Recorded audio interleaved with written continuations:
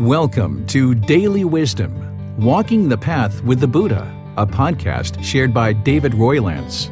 This podcast is dedicated to guiding you to completely eliminate the discontent mind and the suffering it causes by attaining enlightenment.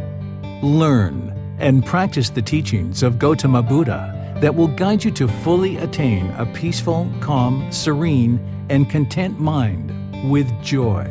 To support this podcast, visit patreon.com/supportbuddha or visit buddhadailywisdom.com, where you will discover a full range of courses, retreats, and online learning resources to assist you on the path to enlightenment. Now, here's our teacher to share more.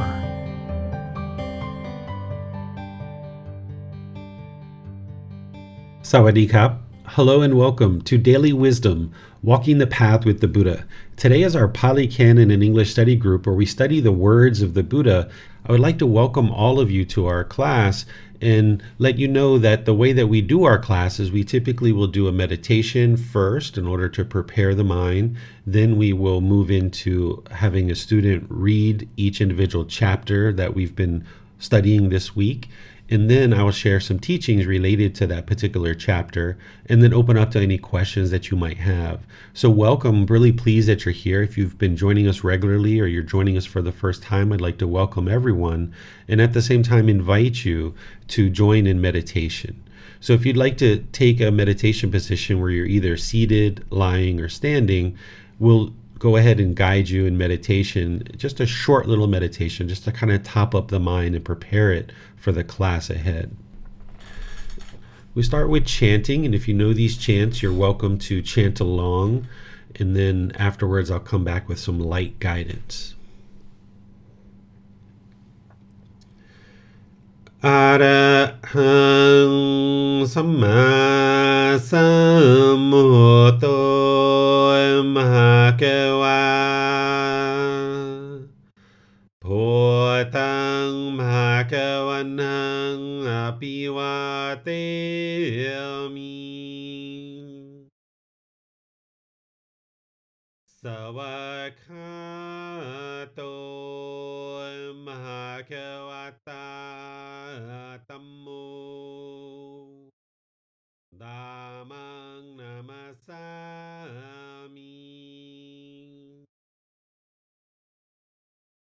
Supatipano Bhagavato Sāvaka-saṅkho Saṅghang namami.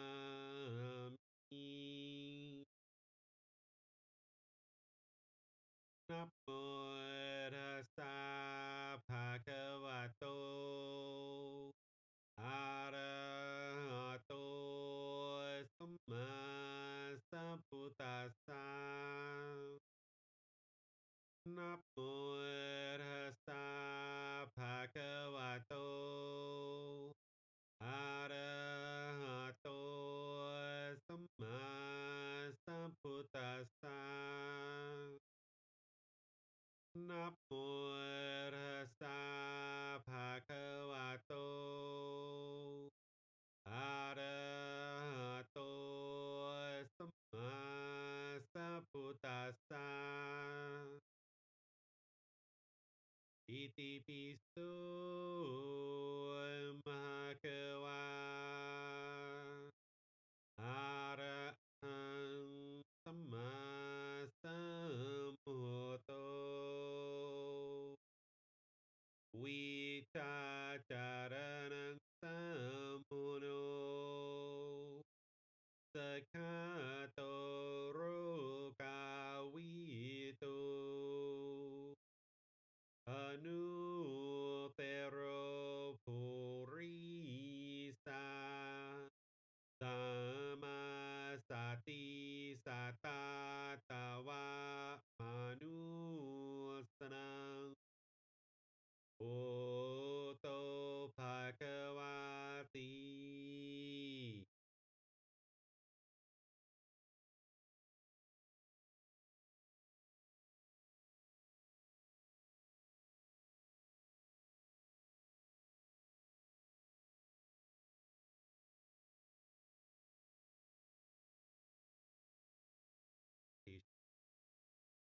establishing the breath.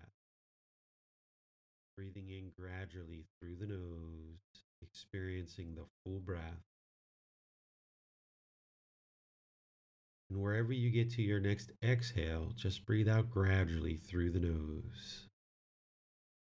Your breath isn't going to match to the guidance that I'm providing. I'm just here as guide. It's your practice. So wherever you get to the next inhale, just breathe in naturally through the nose, breathing in,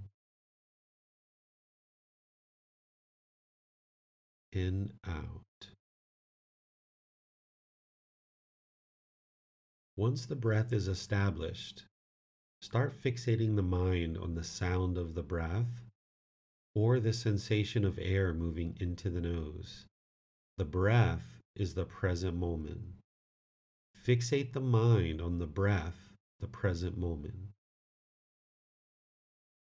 Then, whenever you observe that the mind is off the breath, cut that thought off, let it go, and come back to the breath, the present moment.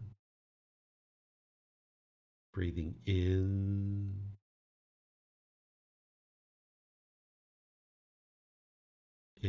out. When the mind moves off the breath, you haven't done anything wrong. You're not bad at meditation. This is just the mind moving out of the present moment. What you'd like to do is cut that off, let it go, and come back to the breath. No need to observe the thought, label it, judge it, analyze it, or even try to figure out where it's coming from.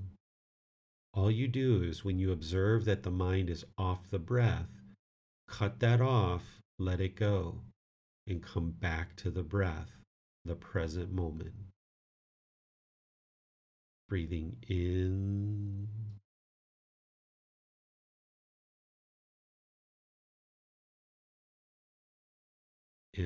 out. I'm going to be quiet now and let you do this work of cutting off the thoughts and coming back to the breath. You have nowhere to go. There's nothing to do. No one needs you right now. This is your time to focus on the breath. Breathing in, out.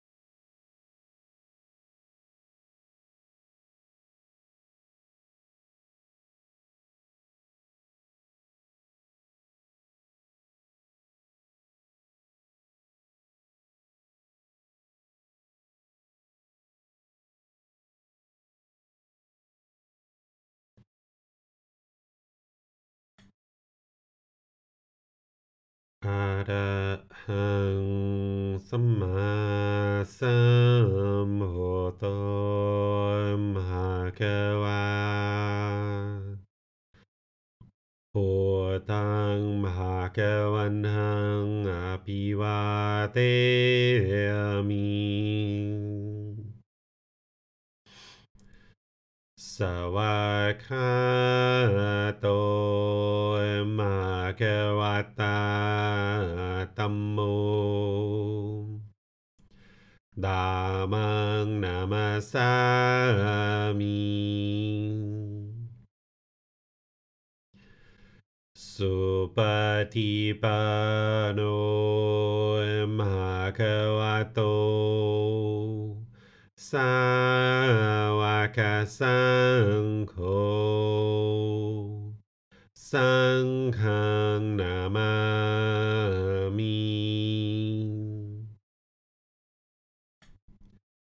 นับโมตัสสะภะคะวะโตอะระหะโตสัมมาสัมพุทธัสสะนับโมตัสสะภะคะวะโตอะระหะโตสัมมาสัมพุทธัสสะนับโมตัสสะภะคะวะโตอะระหะโตสัมมาสัมพุทธัสสะอิติปิโสมหะคะวะอะระหังสัมมาสัมพุทโธวิชาจารณังสัมมุโนสกขาโตโรกาวิโตอนุเตโรปุริสาดัมมาสติสัตตาตวามนุสรังพุทโธภาควาติ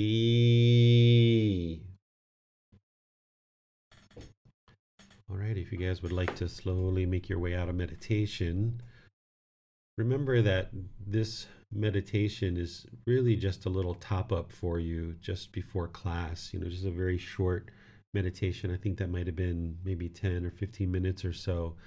But in your own practice, you're building up to 2 or 3 sessions per day for 30 minutes or more. And you just need to make more and more space in your life for that, because as you get closer and closer to that, that's where you'll see the real progress in the condition of the mind.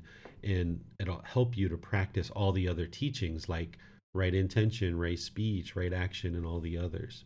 So I'd like to once again welcome all of you. If you joined us since we started meditation, I apologize that we're not able to live stream on Facebook for any of those people that are normally on Facebook. There's some impermanence somewhere. So thank you for joining us here in Zoom or on YouTube or somewhere else that we might be live streaming this.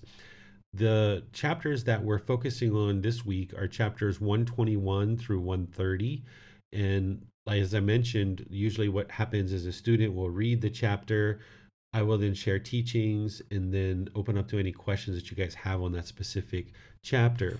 If you haven't gotten access to these books yet, you can go to buddhadailywisdom.com. From there, you can either download the book and read it that way, or you can download it and print it if you like a printed version, or you can order these books on Amazon. And there, no matter where you are that has access to Amazon, since Amazon's throughout the world, you can access it there and get a printed copy through Amazon.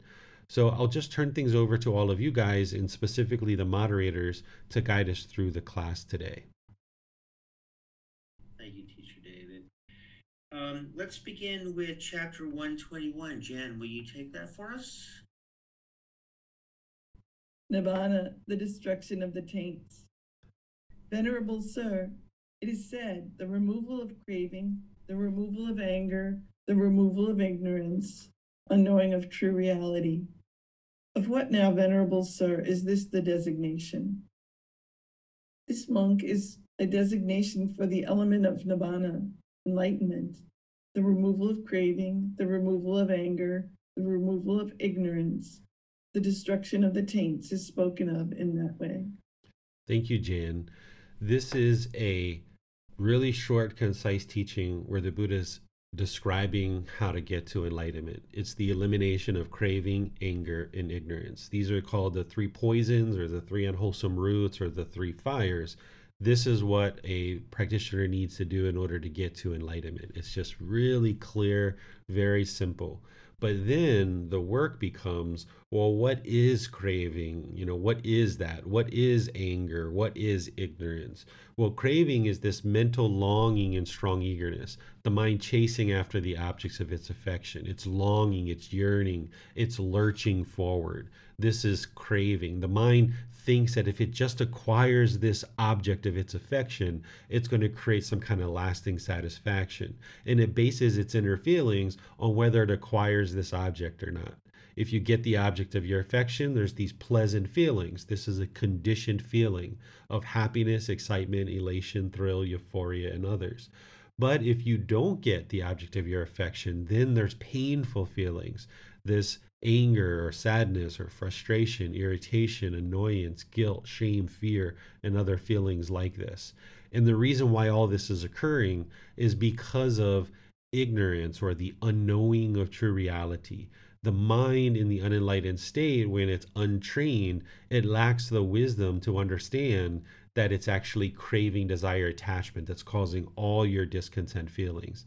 Typically, because of this lack of wisdom or this ignorance, an individual is going to blame others or blame the situation. You're making me angry, or you're annoying me, or you're upsetting me, or anything like this. But in reality, it's the mind's own craving. And this is why people haven't been able to solve their anger, or they haven't been able to solve their sadness or misery or despair or grief or guilt or shame or fear, any of these other feelings, because they're not looking in the right place. They don't understand the problem. So because of this ignorance, this unknowing of true reality, the unenlightened mind doesn't understand the problem. So therefore it can't actually get to a solution and actually fix it. So what you're doing on the path to enlightenment is you're not believing the teachings. You're looking to transform these three poisons of craving, anger, and ignorance by arising wisdom. And the way that you arise wisdom is you learn the teachings from a teacher and the resources that a teacher is sharing. Then you reflect on them and you try to independently verify them, whether they're true or false. Because the teachings that lead to an enlightenment, they're not belief. You're not believing in teachings. You're independently verifying whether these teachings are true or not. And that's how you actually arise wisdom. So through your inner reflection about the Four Noble Truths, about the various aspects of the Eightfold Path, about the 5 precepts and others, you're arising this wisdom and seeing the truth in it. And then you start practicing it. You start practicing the Four Noble Truths. You start practicing the Eightfold Path. You start practicing the 5 precepts, for example, and all the others. And that's where you see that your life practice is transformed. The condition of the mind improves and the condition of your life improves, where you start having personal and professional relationships that can blossom. Because instead of going around blaming other people for the problems that you're encountering, you understand that you're the one that's responsible for all that you're experiencing.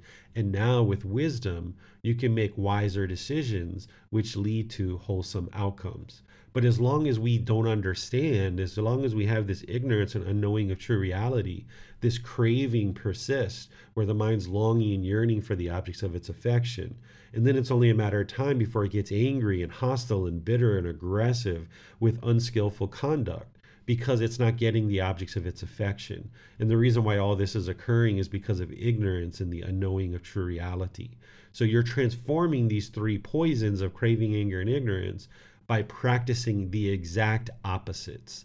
The exact opposites are generosity, loving kindness, and wisdom. Because with craving, the mind is longing, yearning, it's trying to hold on to things. So practicing generosity of giving and sharing is to let go. because you're now giving and sharing your time, effort, energy, and resources.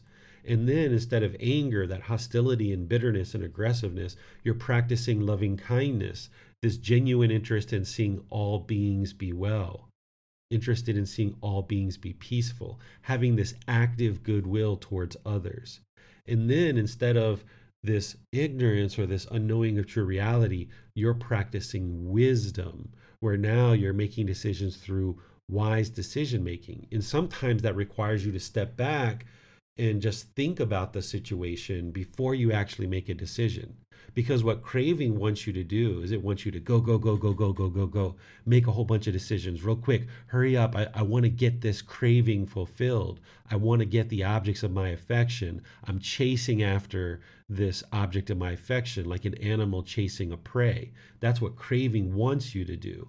But with wisdom, you understand that that's going to lead to unwholesome results. So you restrain the mind and you pull it back and you say, okay, I've got some decisions to make here.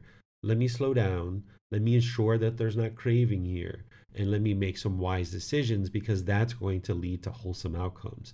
If you allow the mind to make decisions based in craving, based in anger, or based in ignorance, then it's going to produce unwholesome results. This is unwholesome karma.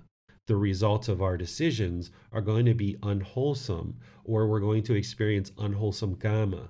This is the results of our decisions. Whenever we base our decisions in craving, anger, and ignorance, we're going to experience unwholesome results.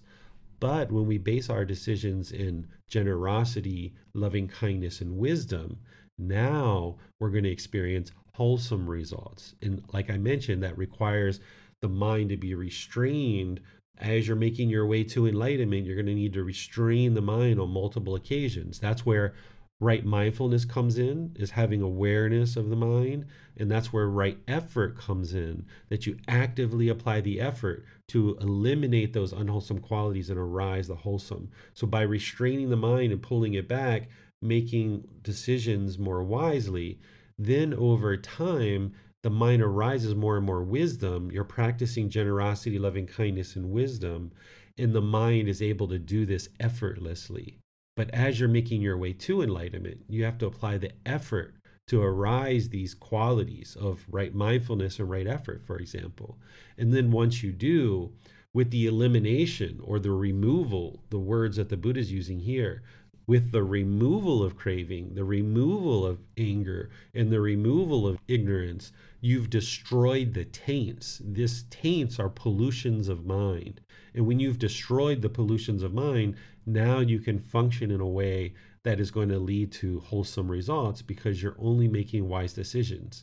When there's craving, a being's going to tend to make selfish decisions based on sensual desire.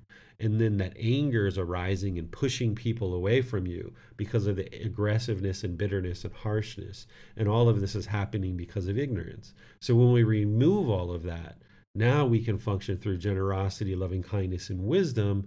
And now we can effortlessly live in harmony and peace with all beings, because we're not causing harm to others. We're not chasing our selfish desires. We're fulfilling our needs. We're taking care of the things that we need in life and taking care of our necessities, ensure that we can sustain our life. We're caring for the people around us and ensuring that we're, practicing things like loving kindness and compassion. But we're not doing that with craving, this longing, this yearning, the mind lurching forward. So let me see what questions you guys have about this chapter. You can put those into Facebook, YouTube, or Zoom, or actually today, YouTube or Zoom, or you can electronically raise your hand in Zoom and ask any questions that you like. Thank you, Teacher David. Shantana asks, is the removal of craving, anger, ignorance, is the removal of craving, anger, and ignorance considered right view? Number 2 in Eightfold Path, yeah. Okay, so right view is all about understanding the Four Noble Truths and practicing the Four Noble Truths. That's where you understand the problem is discontentedness. The cause of the problem is craving, desire, attachment, that mental longing and strong eagerness. You understand the elimination of the problem is the elimination of craving, desire, attachment. By eliminating craving, desire, attachment, that mental longing, then you eliminate discontentedness. And then the fourth aspect of the Four Noble Truths is the way forward, or the path forward is the Eightfold Path. So right view is all about the Four Noble Truths. But what you're doing as part of the entire Eightfold Path is the Buddha is guiding you without you necessarily understanding it 100%. Is when you first start learning the Eightfold Path, you might not have understood craving, anger, and ignorance, but he's guiding you to eliminate craving, anger, and ignorance and giving you the tools on the Eightfold Path of how to do that. And then when you get deeper into learning, you can understand that what he's doing is guiding you to eliminate this craving, anger, and ignorance. And then you can learn at an even deeper level what he's guiding you to do is eliminate the 10 fetters. Because craving, anger, and ignorance is like a high level description of what the problem is in the unenlightened mind. But then the 10 fetters is the real detailed description of each individual problem in the mind. Each of those 10 fetters can be linked back to craving, anger, and ignorance in one way or another. And when we talk about the problem as craving, anger, and ignorance as the three poisons or the three unwholesome roots or the three fires, there are certain solutions that we can talk about at that level, that generalized level. But then when you understand the problem in more detail of the 10 fetters, then you can get more exact and more specific with what the problem is and how to actually eradicate each one of those 10 fetters. So the three poisons of craving, anger, and ignorance, it isn't right view. It isn't part of right view in terms of the way that the Buddha describes it as part of the Eightfold Path. The Eightfold Path is just describing right view as the Four Noble Truths. But if you understand that craving, anger, and ignorance is the problem, this is helping you to refine your understanding of what the problem is so that then you can implement the solutions. So the three poisons aren't a direct link to the right view in the Eightfold Path, but you can see how somebody understanding the three poisons, it helps you to establish more and more of right view by understanding that, yes, the real problem is in my own mind, that I have craving, anger, and ignorance. That's why there's discontentedness, and I need to eradicate these in order to get rid of discontentedness. That's right view. And if you understand that it's craving, anger, and ignorance, this is helping to support your right view, but it's not right view directly as the way that the Buddha explains it in the Eightfold Path. Thank you, Teacher David. Chantana just made a correction. Actually, what was meant was right intention. So is there anything that you have not said in regards to right intention that you can speak to as far as it relates to the removal of craving, anger, and ignorance? Yeah, so everything that the Buddha is teaching you is all directed to eliminating craving, anger, and ignorance. Even right intention, right speech, right action, right livelihood, right effort, right mindfulness, right concentration. Every step on the Eightfold Path is directly related to the elimination of craving, anger, and ignorance. But with right intention, it's important to understand those three aspects: the intention of renunciation, the intention of non-ill will, and the intention of harmlessness. All of these, by cultivating those intentions, are leading to the elimination of craving, anger, and ignorance. But as I mentioned, so is right speech, right action, right livelihood, and all the rest. So it's important to understand that the path to enlightenment is the Eightfold Path, and understanding each of those steps individually, and then understanding kind of what the real problem is and why this Eightfold Path is the perfect prescription for how to eliminate craving, anger, and ignorance. Because when you understand what craving, anger, and ignorance is, you understand that the Eightfold Path is the perfect prescription to helping you eliminate it from the mind. Thank you, Teacher David. And I have a question in regards to the destruction of the taints. What if I am working on eliminating greed or craving, anger, and such, and ignorance? What if I'm working on these things to destroy the taints? Once that has been done, you have often said in the past that Nibbana is a permanent state of being as opposed to all of the other impermanent states. Is it possible for me to whittle away and destroy these taints and to allow them back? If they've once I've reached that state. Yeah, if they've been eliminated from the mind, they won't come back. But what can happen is you can have a craving that goes dormant for a while and then it arises. So it's still in the mind, it's still there, it hasn't been eliminated, but you just might not be seeing it and observing it because it hasn't arisen for a period of 6 months or a year or something like that. So once it's eliminated, it's eliminated, it will never come back. But what happens is they sometimes go dormant.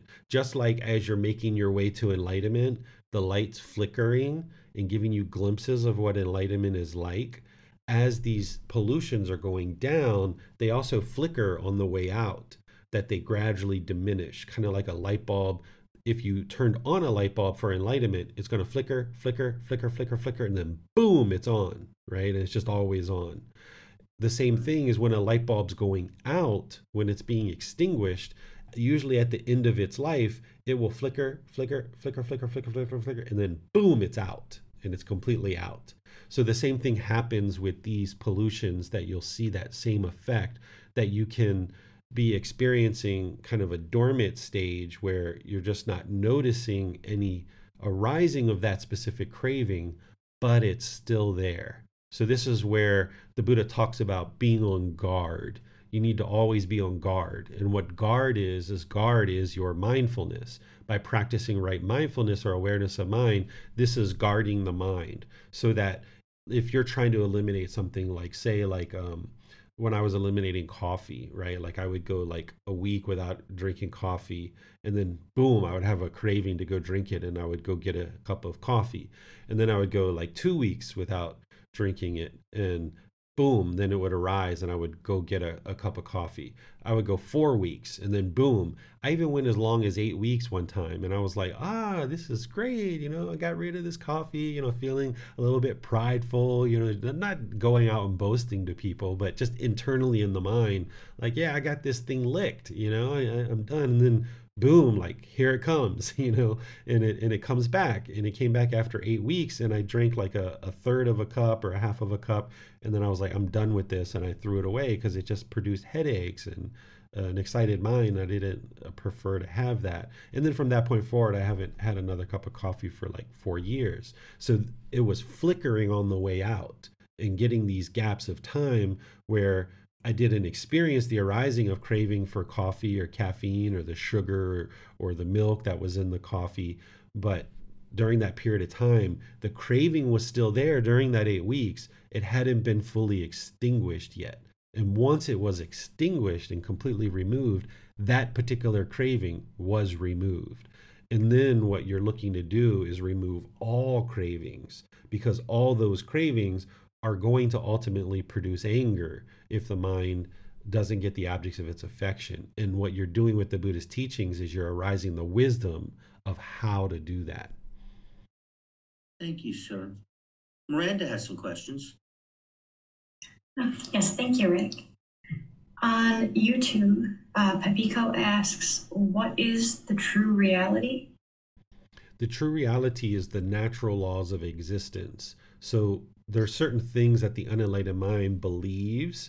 It has these false beliefs. It has this misunderstandings, this confusion, or this misperceptions about the world around us. And because it misunderstands these things, it doesn't know the truth. So therefore, it struggles. And let me just give you one simple example. The unenlightened mind doesn't understand the universal truth of impermanence. When we're off the path, we don't understand the universal truth of impermanence, that things are constantly changing and that there's not this fixed state. So then when your cell phone falls and it breaks, the mind's like, gets angry or frustrated because the phone broke. But that's because of the unknowing of true reality. The mind lacks the wisdom of the universal truth of impermanence. It thought, it had the misperception, it had the misunderstanding, it had the confusion or the false belief that this phone is permanent. And now, because of its craving and clinging and holding on to this phone, when it met with impermanence, the unenlightened mind didn't like that. And this is where discontentedness arises. So by understanding each of the Buddha's teachings, where you learn them, you reflect on them to start to independently verify them, and then you practice them, then you can see more and more of the truth, and you understand true reality. But in the unenlightened state, there's all kinds of things that the mind is ignorant to, or it's unknowing of. It lacks wisdom. The universal truth of impermanence is just one.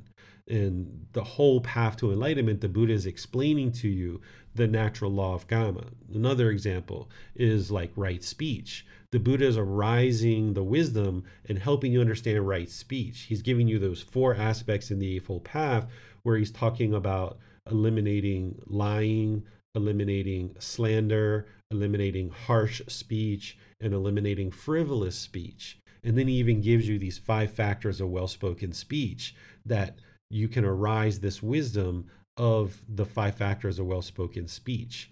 And then with that wisdom, now you practice it, right? You learn it, you reflect on it, and you practice it, and you see the truth for yourself. So what the mind is unknowing of is it's unknowing of these natural laws of existence. It's unknowing of the natural law of karma. It doesn't understand the cause and effect. This is why a being, when they're practicing being aggressive and harsh and bitter, they don't understand why people don't want to be around them, right? They think that everyone else is the problem. Because they're practicing wrong view, they think everyone else is the problem. They think that the other people are causing their anger, and now they have this aggression, this bitterness, this hostility. They lash out like an animal, and now they don't understand why people don't want to be around me. Why don't people want to be around me? Well, it's because you're blaming them for your problems. It's because you're being harsh and aggressive and hostile. And why is all this occurring? Because of ignorance, the unknowing of true reality. And because of that ignorance, there's still craving and there's still anger. And then there's this unskillful conduct. So the true reality is understanding the natural laws of existence in the natural law of karma. Thank you, sir.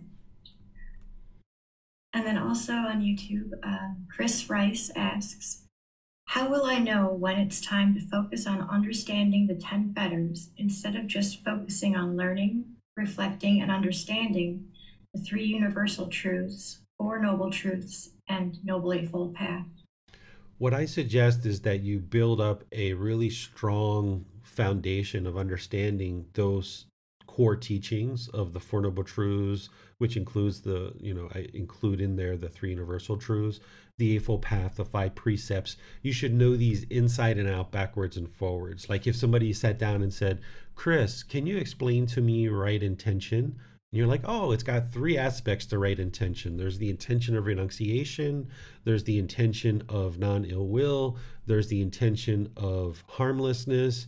What the intention of renunciation is the letting go, the giving up of false beliefs and misperceptions, giving up of unwholesomeness. The practice of non-ill will is actually practicing goodwill or loving kindness, being interested in seeing all beings be well. And harmlessness is being incapable and unwilling or uninterested in causing harm to other beings. So you should be able to kind of effortlessly explain the Eightfold Path because you've learned it so deeply and you're practicing it that it's effortless, and you're bringing your practice up closer and closer to that. So if you're able to articulate from memory what the Eightfold Path is, then you've got that one solid. And now all that time you've been building up your meditation practice, you should get to the point where you're starting to see the jhanas and starting to experience the jhanas. And now your mind's ready to learn something new because you've essentially mastered the 3 universal truths, the 4 noble truths, the Eightfold Path, the 5 precepts, and other things like this. And now it's time to move on and start looking at something else more deeply. And one of the ways that the Buddha encouraged people to arise this wisdom in the mind and be able to effortlessly talk about these teachings is that amongst the community of practitioners, is that in class, I'm sharing with you guys the teachings, I'm sharing in the books, the videos, and all these other things, but you guys as a community can be discussing these teachings with each other. And this is what helps to articulate what the teachings are, and it arises the understanding of the teachings in the mind. Because if you're just studying a book and you haven't really articulated it and heard yourself explaining it to somebody, then you're not really necessarily sure whether you know it or understand it or not. So I think that there's a group that Miranda and others have started where they're talking with each other about the teachings and different things going on in life. That I'm not in that group, and you guys can talk as a community to be able to, kind of articulate the teachings a bit and get more comfortable. And that's another great thing about having retreats and events. Like, I'm going to be taking a Buddhist pilgrimage tour with students, is as you come together with other practitioners, you guys can be discussing the teachings, and you can be doing that in private messages and private conversations as well. And this will help you to confirm and build your confidence that you're understanding the teachings, not from an arrogant or conceited perspective, but just as a way of arising the understanding of the teachings in the mind. And as, say that you were articulating right intention to Miranda, and Miranda's like, oh, I understand right intention differently than that. I understand it like this. And then you're like, oh, I haven't thought about it like that. And then maybe you guys are having a disagreement of what right intention is. And disagreement's fine. You can disagree politely, kindly, friendly, respectfully. And then where you're having a disagreement, you're able to consult the book, or you're able to consult the resources. Or if that doesn't sort out your misunderstanding, then you can consult the teacher and say, hey teacher, can you help us with this? Chris is thinking that right intention involves this, Miranda's thinking that it involves this. Can you help clarify our misunderstanding, and why are we disagreeing about what right intention is, for example? And then a teacher can help you. But nowadays we have resources to be able to help you to see that. So this is how you arise the wisdom, and then you gain this confidence that you know the Eightfold Path and all the other core teachings like the back of your hand. And then that's the time to really start focusing on the 10 fetters, because you need all those basic core teachings in place before the mind's really ready to let go of those 10 fetters. Yes, thank you, sir. There are no other questions on YouTube at this time, sir.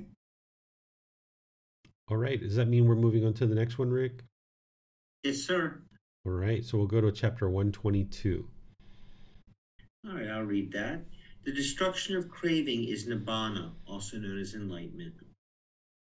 Venerable sir, it is said, a being. In what way, venerable sir, is one called a being?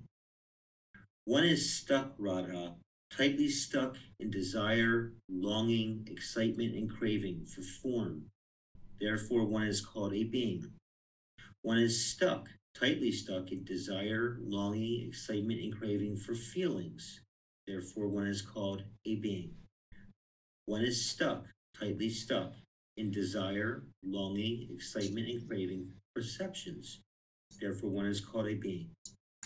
One is stuck, tightly stuck in desire, longing, excitement, and craving for volitional formations, also known as choices or decisions.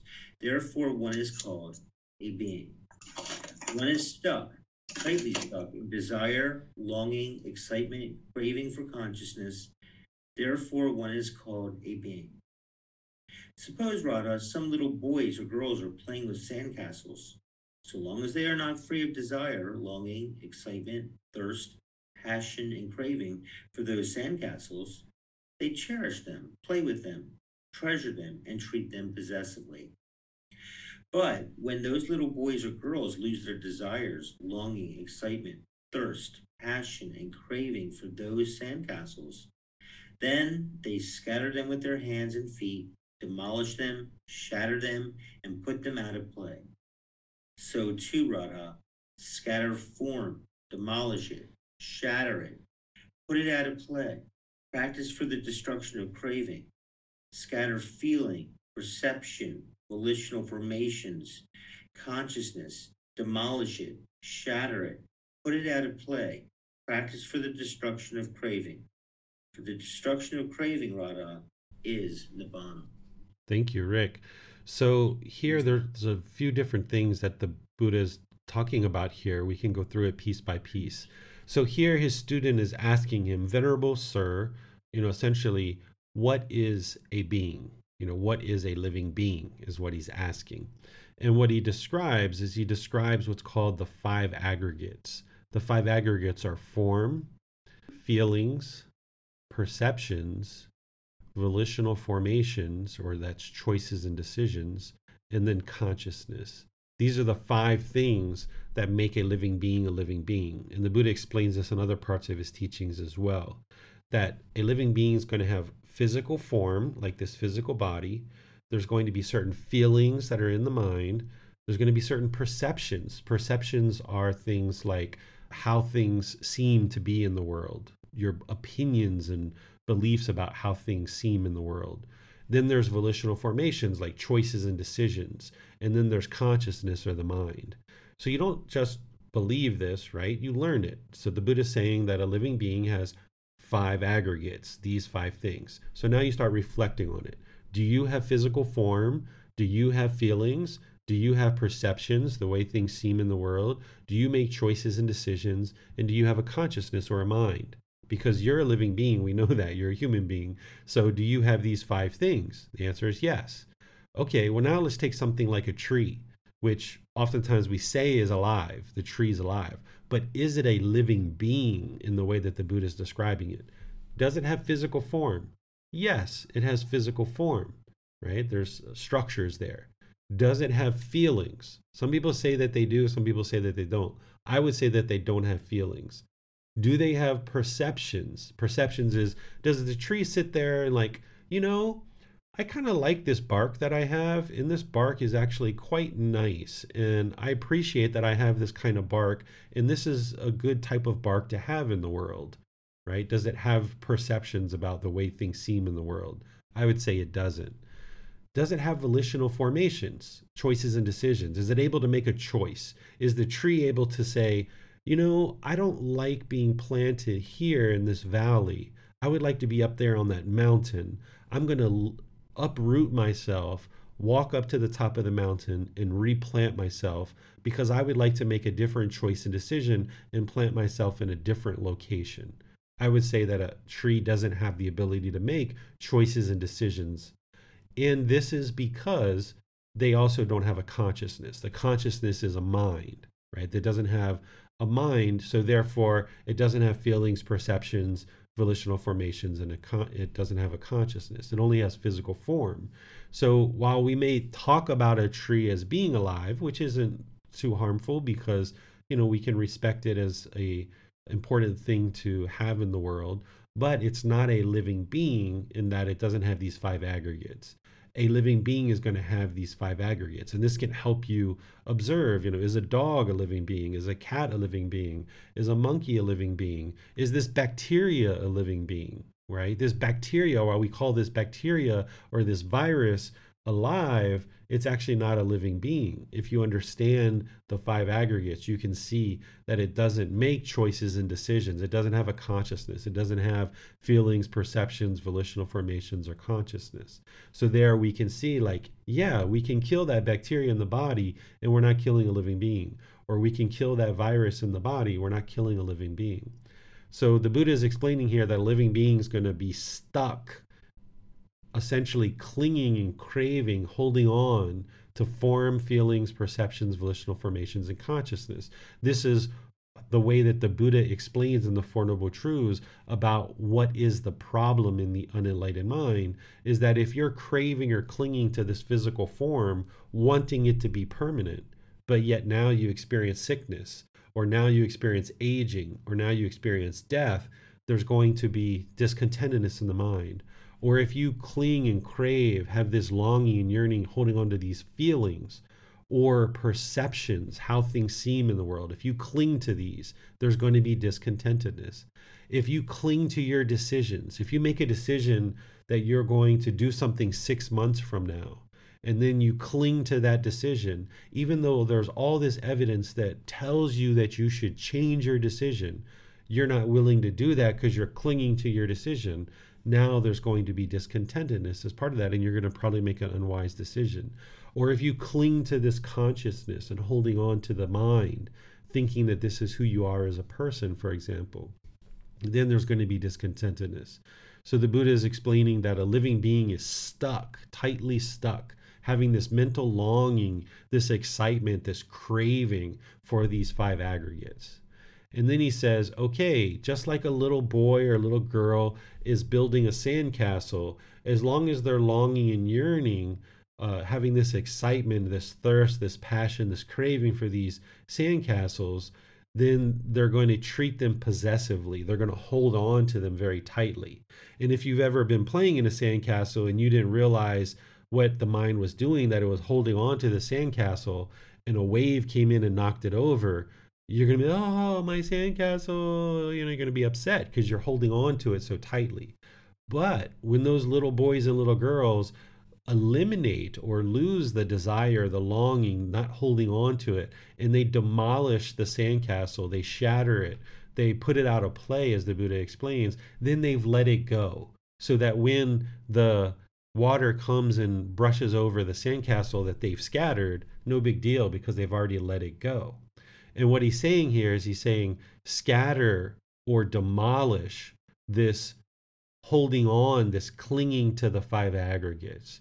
Don't allow the mind to hold on and be possessive of form, feelings, perceptions, volitional formations, and consciousness. Because if you hold on and you have this longing and craving and you're holding on to the five aggregates, then the mind isn't liberated. That if you're craving for this physical form of the body to be this way all the time, then you're going to set yourself up for discontentedness because this body is impermanent. So now when you see a gray hair or you see a wrinkle or you get a little bit of extra fat around the belly or the thighs or the hips or wherever it is, you're going to be discontent. So getting to liberation is understanding that clinging and holding on to the five aggregates, you're stuck. You're tightly stuck. And what you need to do to get liberated is to let go and realize that there is this physical form. You need to take care of it and you need to make wise choices for its health, but don't cling to it expecting permanent health. There's going to be feelings in the mind that are arising, particularly as the mind is unenlightened. There's going to be this excitement, this thrill. There's going to be anger, frustration, but don't cling to those feelings. Let them go. Realize that that's not who you are. The same thing with perceptions. If you have certain views and opinions and beliefs about how things are in the world, you need to train the mind to be willing to let those go. As you learn more information and you gain more wisdom, you need to learn to let go and not cling to these perceptions. Same thing with your choices and decisions or your volitional formations. Training the mind to not cling to decisions that you've made and be willing to let go. And then the same thing with the consciousness or the mind, be willing to let go. And this will help you to destroy craving. There's lots of different cravings that a mind can have in the world. You can crave to hold on to this shirt. You can crave to come to class. You can crave to meditate. You can be craving, desiring, attached to your partner or your children. But this is all going to lead to discontentedness in the mind. But here the Buddha is specifically talking about the five aggregates and letting go and not being stuck or tightly stuck, craving and clinging to these because it's going to lead to discontentedness. Destroying those cravings, holding on to those things, then this is enlightenment or liberation of mind. This is where the mind becomes peaceful and joyful because the mind is no longer burdened by carrying around this craving. What questions do you guys have on this chapter? It looks like we have no questions at this time, sir. All right, so we'll move to chapter 123. Okay, Miranda, would you please read chapter 123 for us? Yes, sir. Directly visible Nibbana, enlightenment. Master Gotama, it is said, directly visible Nibbana, directly visible Nibbana. In what way is Nibbana directly visible, immediate, inviting one to come and see, applicable, to be personally experienced by the wise? Brahman, one excited by craving, overcome by craving, with mind obsessed by it, intends for his own harm, for the harm of others, or for the harm of both, and he experiences mental discontentedness and sadness. But when craving is abandoned, he does not intend for his own harm, for the harm of others, or for the harm of both, and he does not experience mental discontentedness and sadness. It is in this way, too, that Nibbana is directly visible.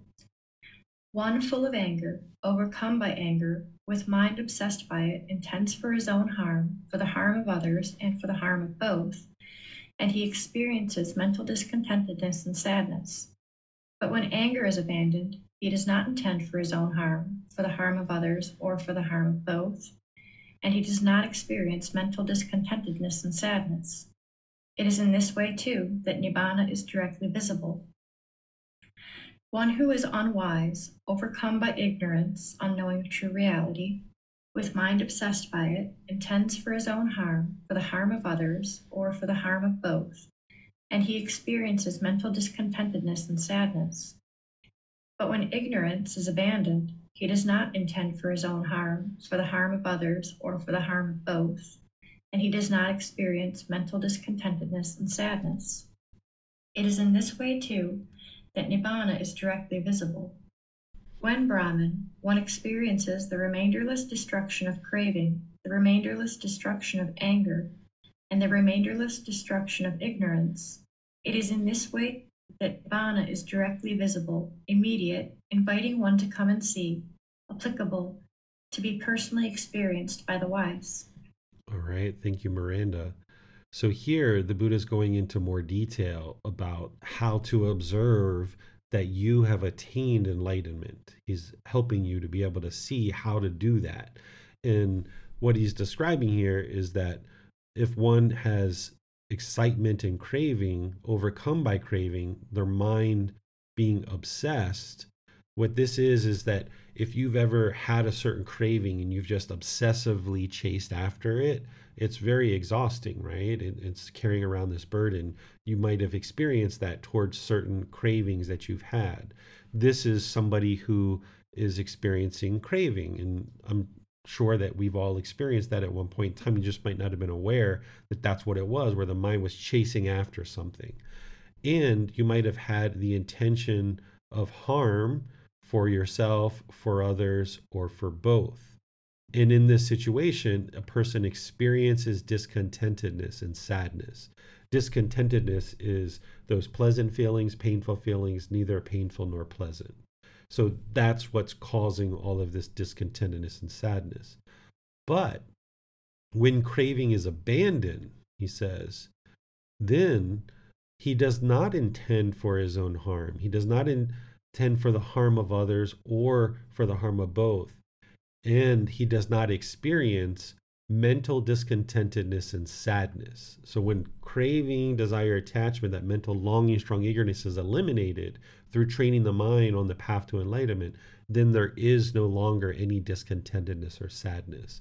And he says, this is where Nibbana is directly visible, meaning you can see that the mind is enlightened when there's no longer any discontentedness or sadness. And that's going to be for an extended period of time. You'll see for 1 year, 2 years, 3 years, there's no discontentedness in the mind. You'll know that the mind is enlightened, but you're not going to go around and boast about it because you don't have any ego or conceit at that point.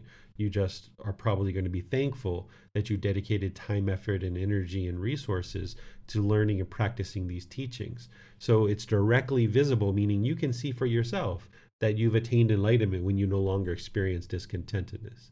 And then he explains the same thing about anger and the same thing about ignorance, that when these things are present, there's going to be discontentedness.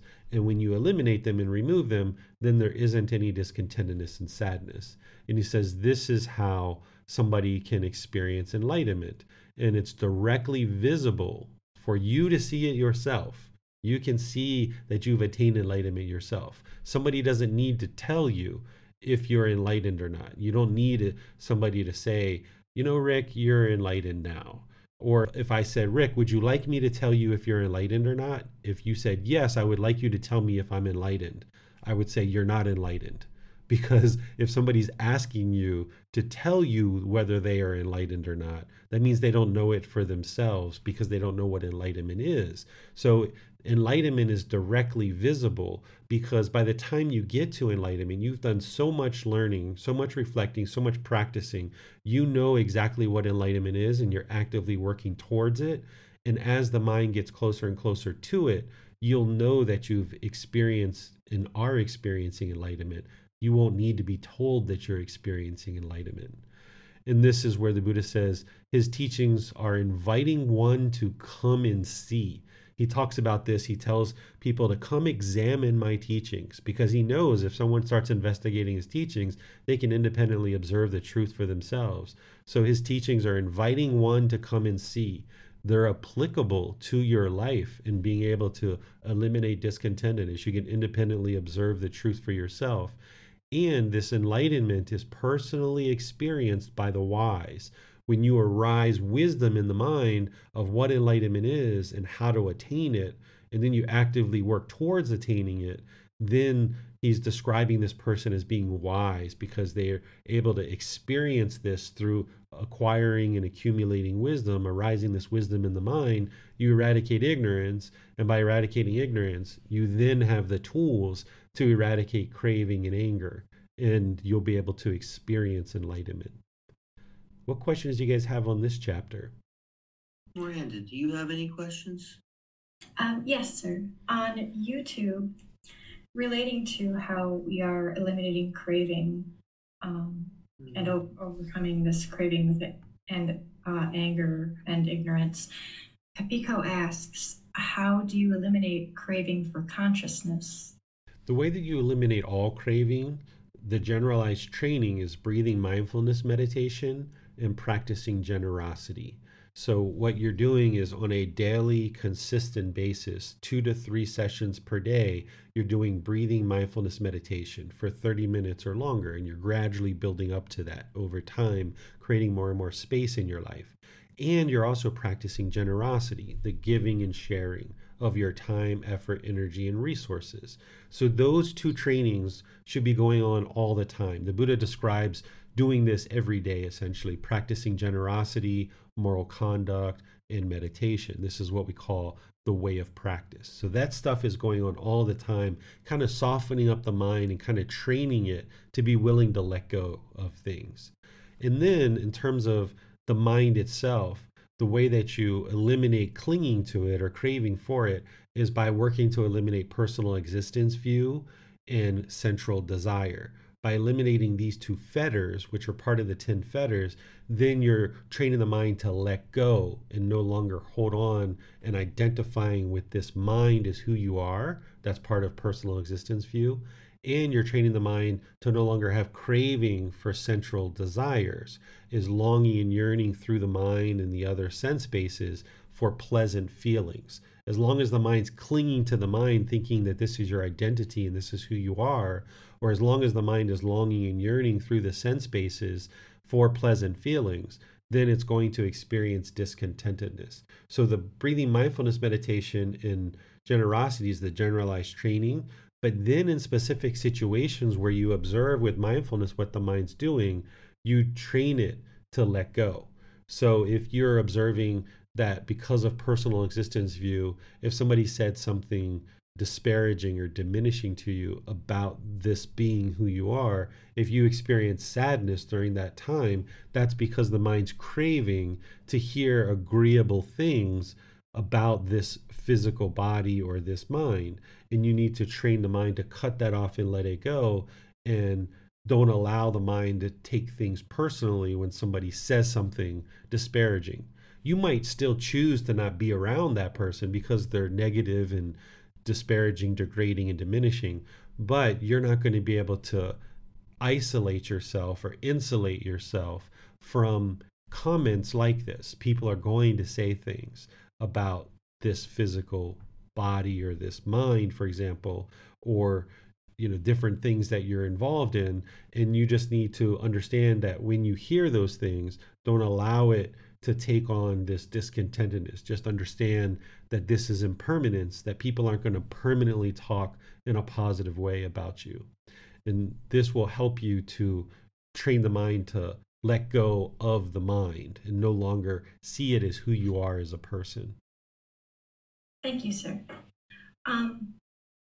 I had a question about the previous chapter. I wasn't able to get to the reaction button. Do you prefer that I wait until the end of class for that, or could I ask that question now, sir? Sure, we can go back to this one. Thank you, sir.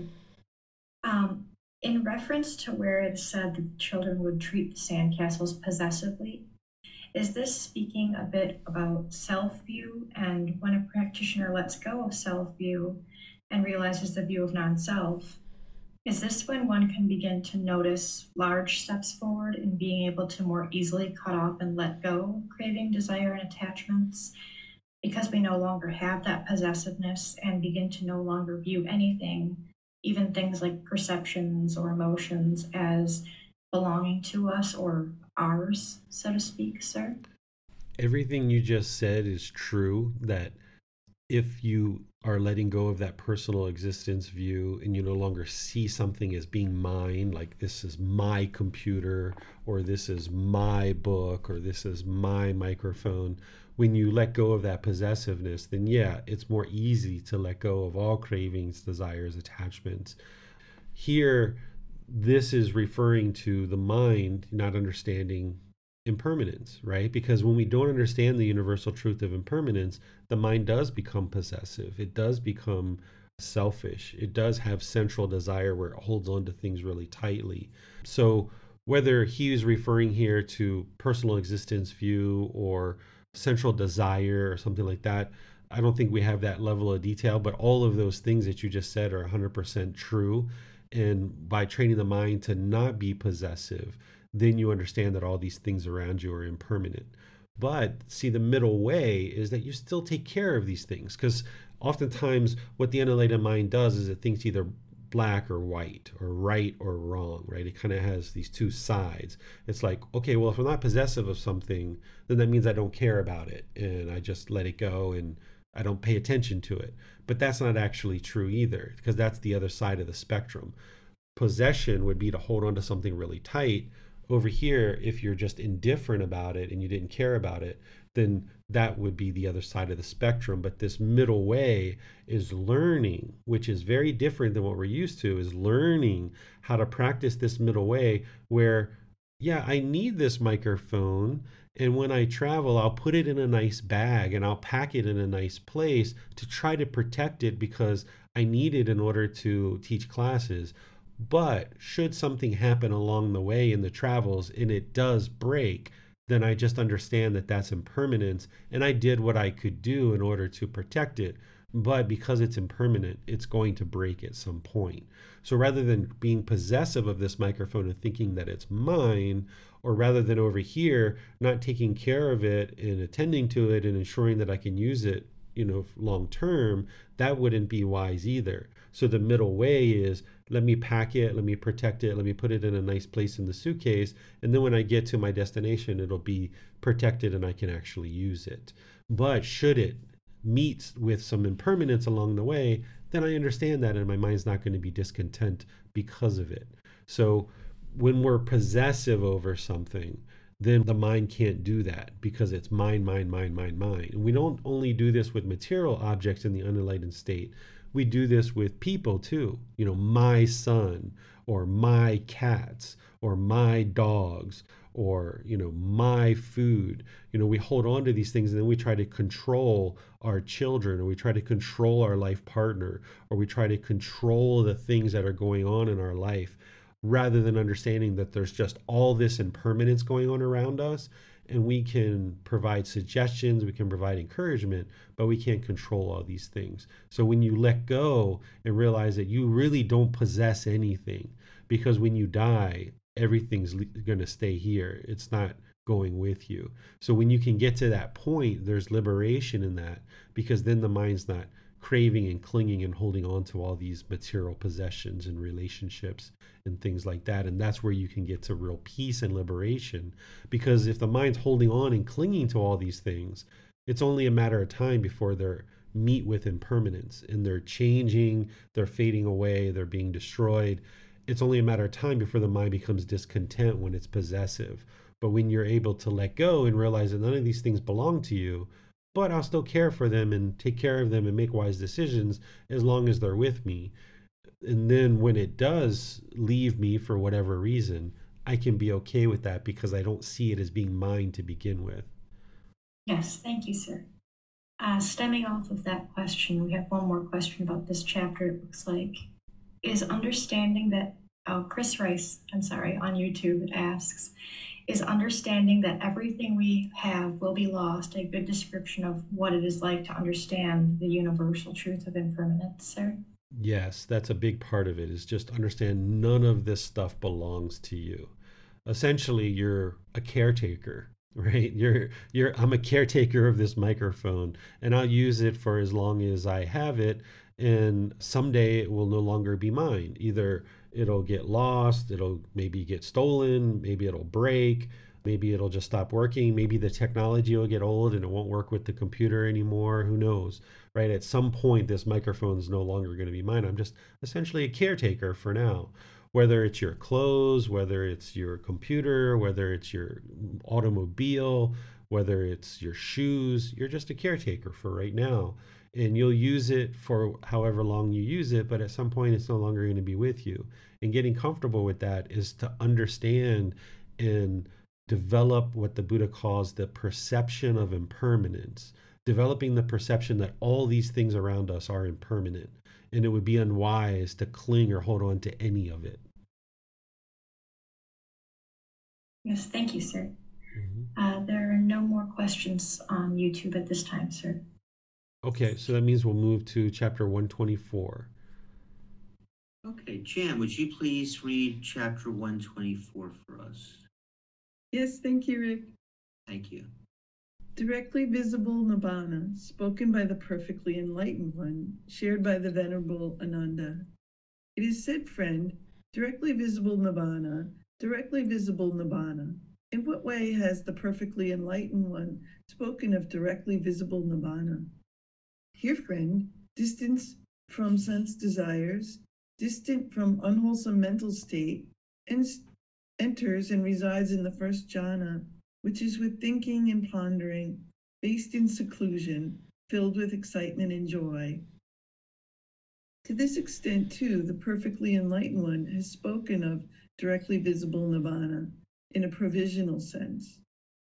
In reference to the second jhana, the third jhana, the fourth jhana, the base of the infinite of space, the base of the infinite of consciousness, the base of nothingness, the base of neither perception nor non-perception, identical aspects correlating to the first jhana were spoken. Also, the state of directly visible Nibbana is provisionally revealed.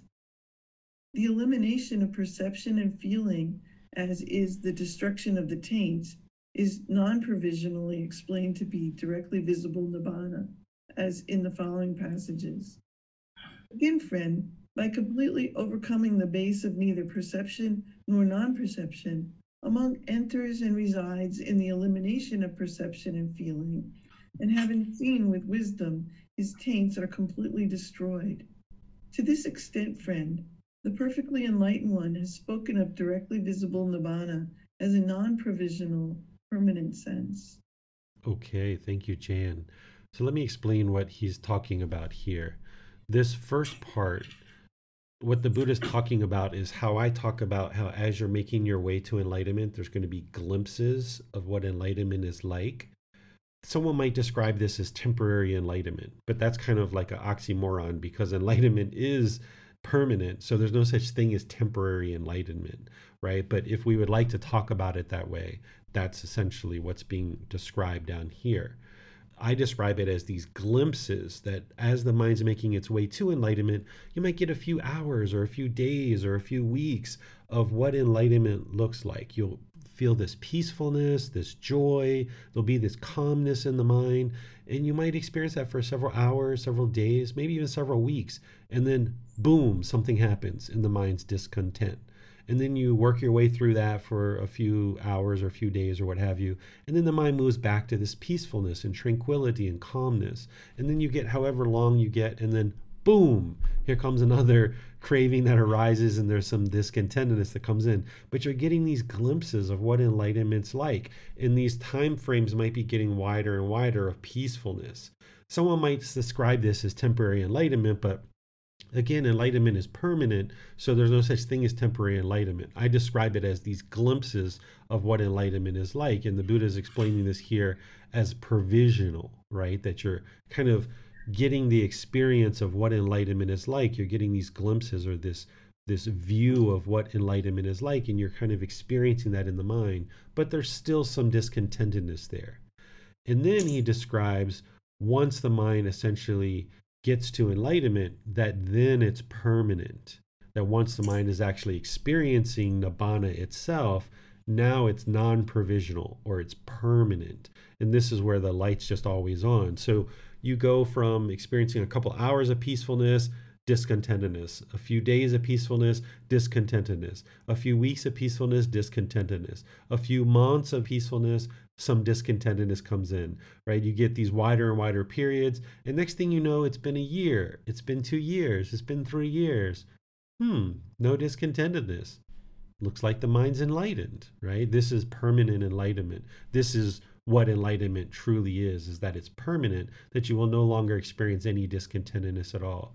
So you can go a period of 6 months, or even up to potentially close to a year, and then boom, here comes some discontentedness. But by that point, you will know exactly what the problem is. You will know exactly how to resolve it. It'll be very short-lived. It'll be, not very intense at all, because the mind is so close to enlightenment, and you'd had experienced a good 3 months or 6 months of this peacefulness and this joy. So when you experience whatever that discontentedness is after 6 months, you should be able to eradicate it relatively quickly and relatively easily, effortlessly. And now the mind goes back to peacefulness and joy. And you get this period of time where you eventually get to a year, 2 or 3, and you'll know, thank goodness I spent this time investigating these teachings and practicing them, because they lead exactly where the Buddha said they do, to this peacefulness, to this liberation, to this enlightenment, to this joy that is always there. And that's what he's essentially explaining here. What questions do you guys have on this chapter? Miranda has a question, sir. Yes, sir. Thank you. On YouTube, Chris Rice asks, what does Buddha mean when he talks about overcoming neither perception nor non-perception? Sure. So here at the beginning, he's talking about the first jhana here, and then he talks later about the second, third, and fourth jhana. So as the mind's making its way to the first stage of enlightenment, the mind's going to experience these jhanas, and there's certain qualities of mind that a practitioner is going to experience as the mind's moving through these jhanas. And he describes this in the Eightfold Path, and I've described it in various classes. As you're putting together the 3 universal truths, the 4 noble truths, the Eightfold Path, the 5 precepts, your meditation practice is coming along, you're starting to understand these different aspects of the path, you'll start experiencing these qualities of mind, the first, second, third, and fourth jhana. These are preliminary phases that the mind goes through before it gets to the first stage of enlightenment. And you can observe for yourself through the description of what the Buddha shares and what I share, you can see the mind moving through these jhanas. But then there's these other 4 attainments that the Buddha talks about. Because everybody who makes their way to enlightenment, they're going to experience these 4 jhanas. Everybody is going to need to go through those 4 jhanas, just like they're going to go through the first, second, third stage of enlightenment before they actually get to enlightenment itself. Everybody's going to experience that in order to get to enlightenment.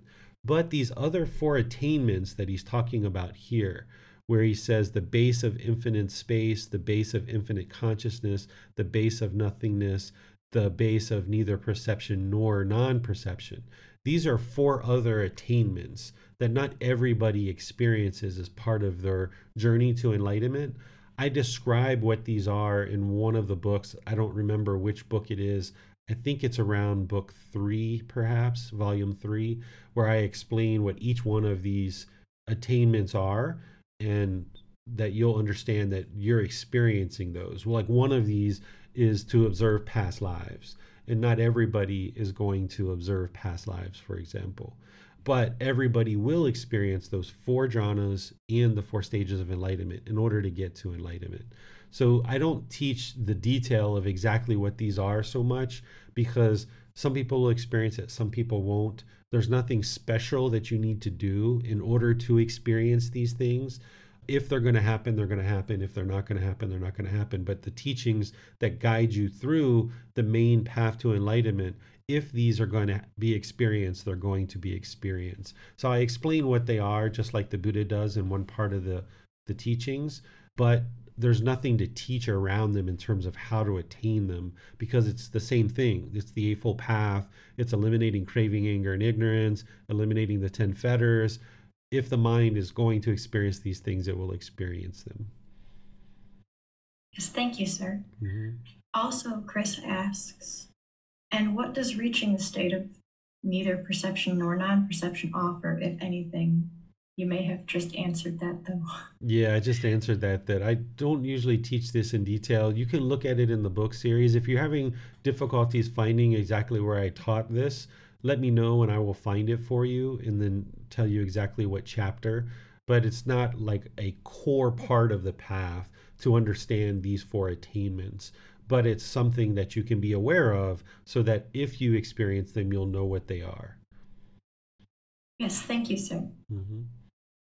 There are no more questions on YouTube at this time, sir. And there are no more questions on Zoom either, sir. Okay, we're at chapter 125. Okay, so for chapter 125, it looks like I'll be reading that. Nibbana is the very life, or enlightenment, for Nibbana. There are, householder, forms recognizable by the eye that are desirable, lovely, agreeable, pleasing, sensually enticing, tempting. If a monk does not seek excitement in them, does not welcome them, and does not remain holding to them, his consciousness does not become dependent upon them or cling to them. A monk without clinging attains Nibbana, also known as enlightenment. There are, householder, sounds recognizable by the ear, odors recognizable by the nose, flavors recognizable by the tongue, physical objects recognizable by the body, mental objects recognizable by the mind that are desirable, lovely, agreeable, pleasing, sensually enticing, tempting. If a monk does not seek excitement in them, does not welcome them, and does not remain holding to them, his consciousness does not become dependent upon them or cling to them. A monk without clinging attains Nibbana. This is the cause and reason, householder, why some beings here attain Nibbana in this very life.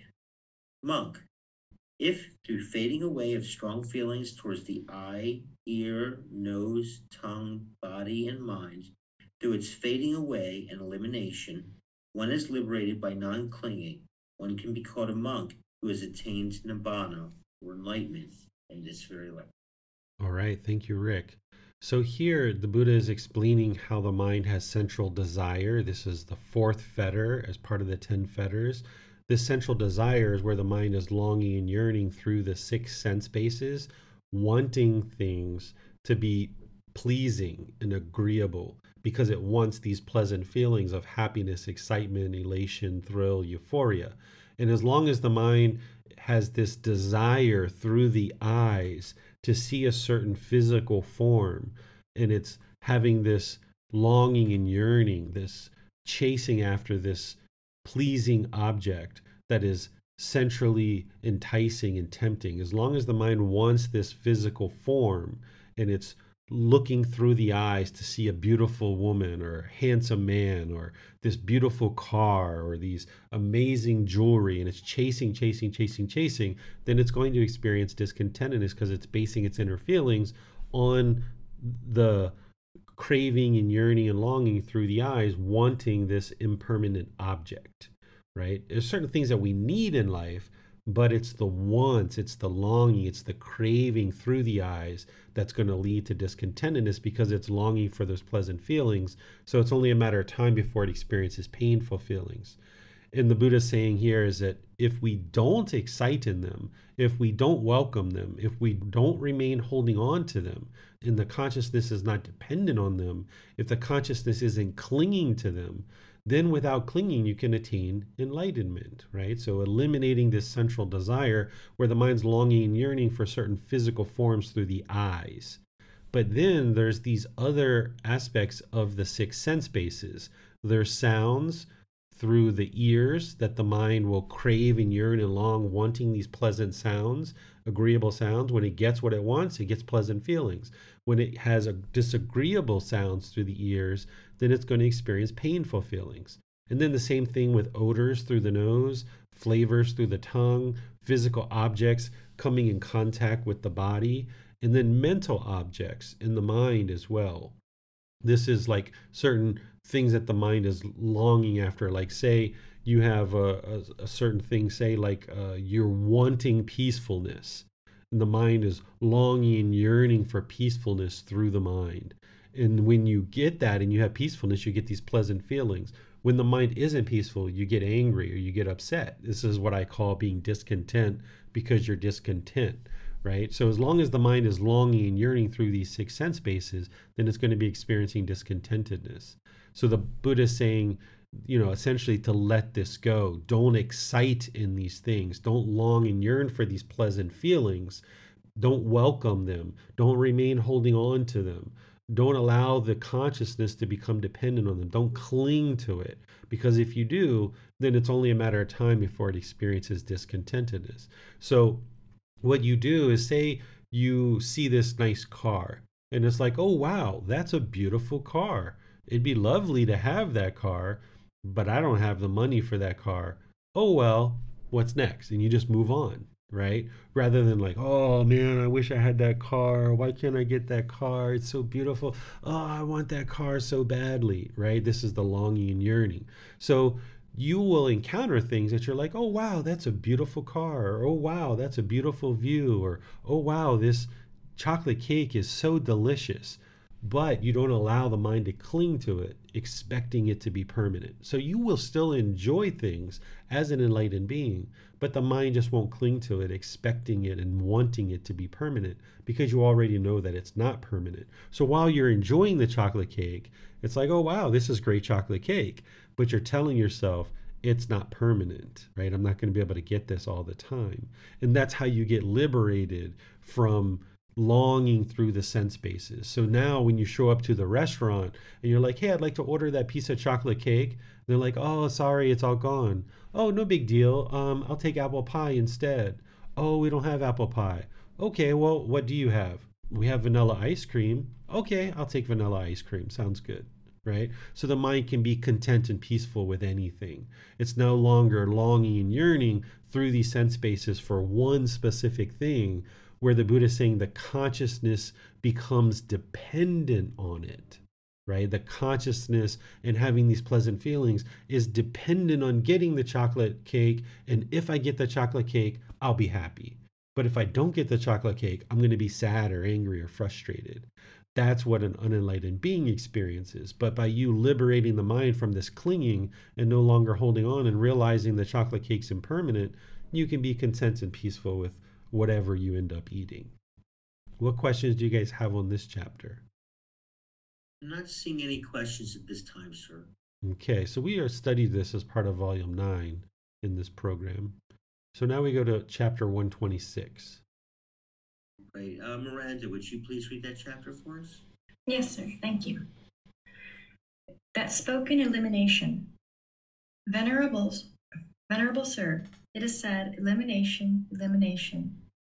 Through the elimination of what things is elimination spoken of?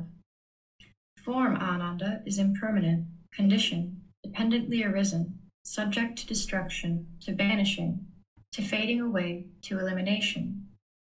Through its elimination, elimination is spoken of. Feeling is impermanent, perception is impermanent, volitional formations, or choices and decisions, are impermanent. Consciousness is impermanent.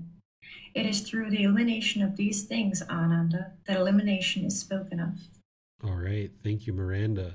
So here, the Buddha is explaining to eliminate the condition that form, feeling, perception, volitional formations, and consciousness is what's causing and creating these pleasant feelings in the mind. Understanding that these five aggregates are impermanent, that they mind holding on to any of these five aggregates is going to experience discontentedness. And if you deeply understand this and you can see the truth in this, knowing that form, feeling, perception, volitional formation, and consciousness are impermanent, then you can actively train the mind to no longer cling to it. And then, because you understand that it's impermanent, you're no longer clinging to it, then you've experienced elimination of craving or elimination of clinging. And this is where the mind can get to liberation, that it can be liberated from clinging to these things. So, for example, say that you've made a plan to meet some friends at the movies, and 3, 4, 5, 6, 8, 10 people are meeting you at the movies. You really want to see Spider-Man, and you're like, man, I just gotta see Spider-Man. And you show up and all your friends are there, and it's like, all right, what movie are we gonna see? And you're like, Spider-Man, Spider-Man, we gotta see Spider-Man, Spider-Man. And people are like, whoa, what's going on here? That would be craving and clinging. And now say the group wants to see Superwoman, but you want to see Spider-Man, right? And now you can't be content and you're kind of angry and disgruntled because everybody else wants to see Superwoman and you want to see Spider-Man, right? And now you're kind of disgruntled about coming out, or you're even just disappointed that you came out with these friends because you had this craving and clinging. Whereas if the mind understands, like, okay, I'm going out to spend time with my friends and I would like to enjoy our time together. The movie is almost immaterial. It's not even really that important. So when I show up, let's just collectively talk about what type of movie we would like to see. And then as we collectively talk about it, we might say, well, I would like to see Spider-Man, or I would prefer to see Spider-Man, or I would be interested to see Spider-Man. And somebody else says, well, I would like to see Superwoman.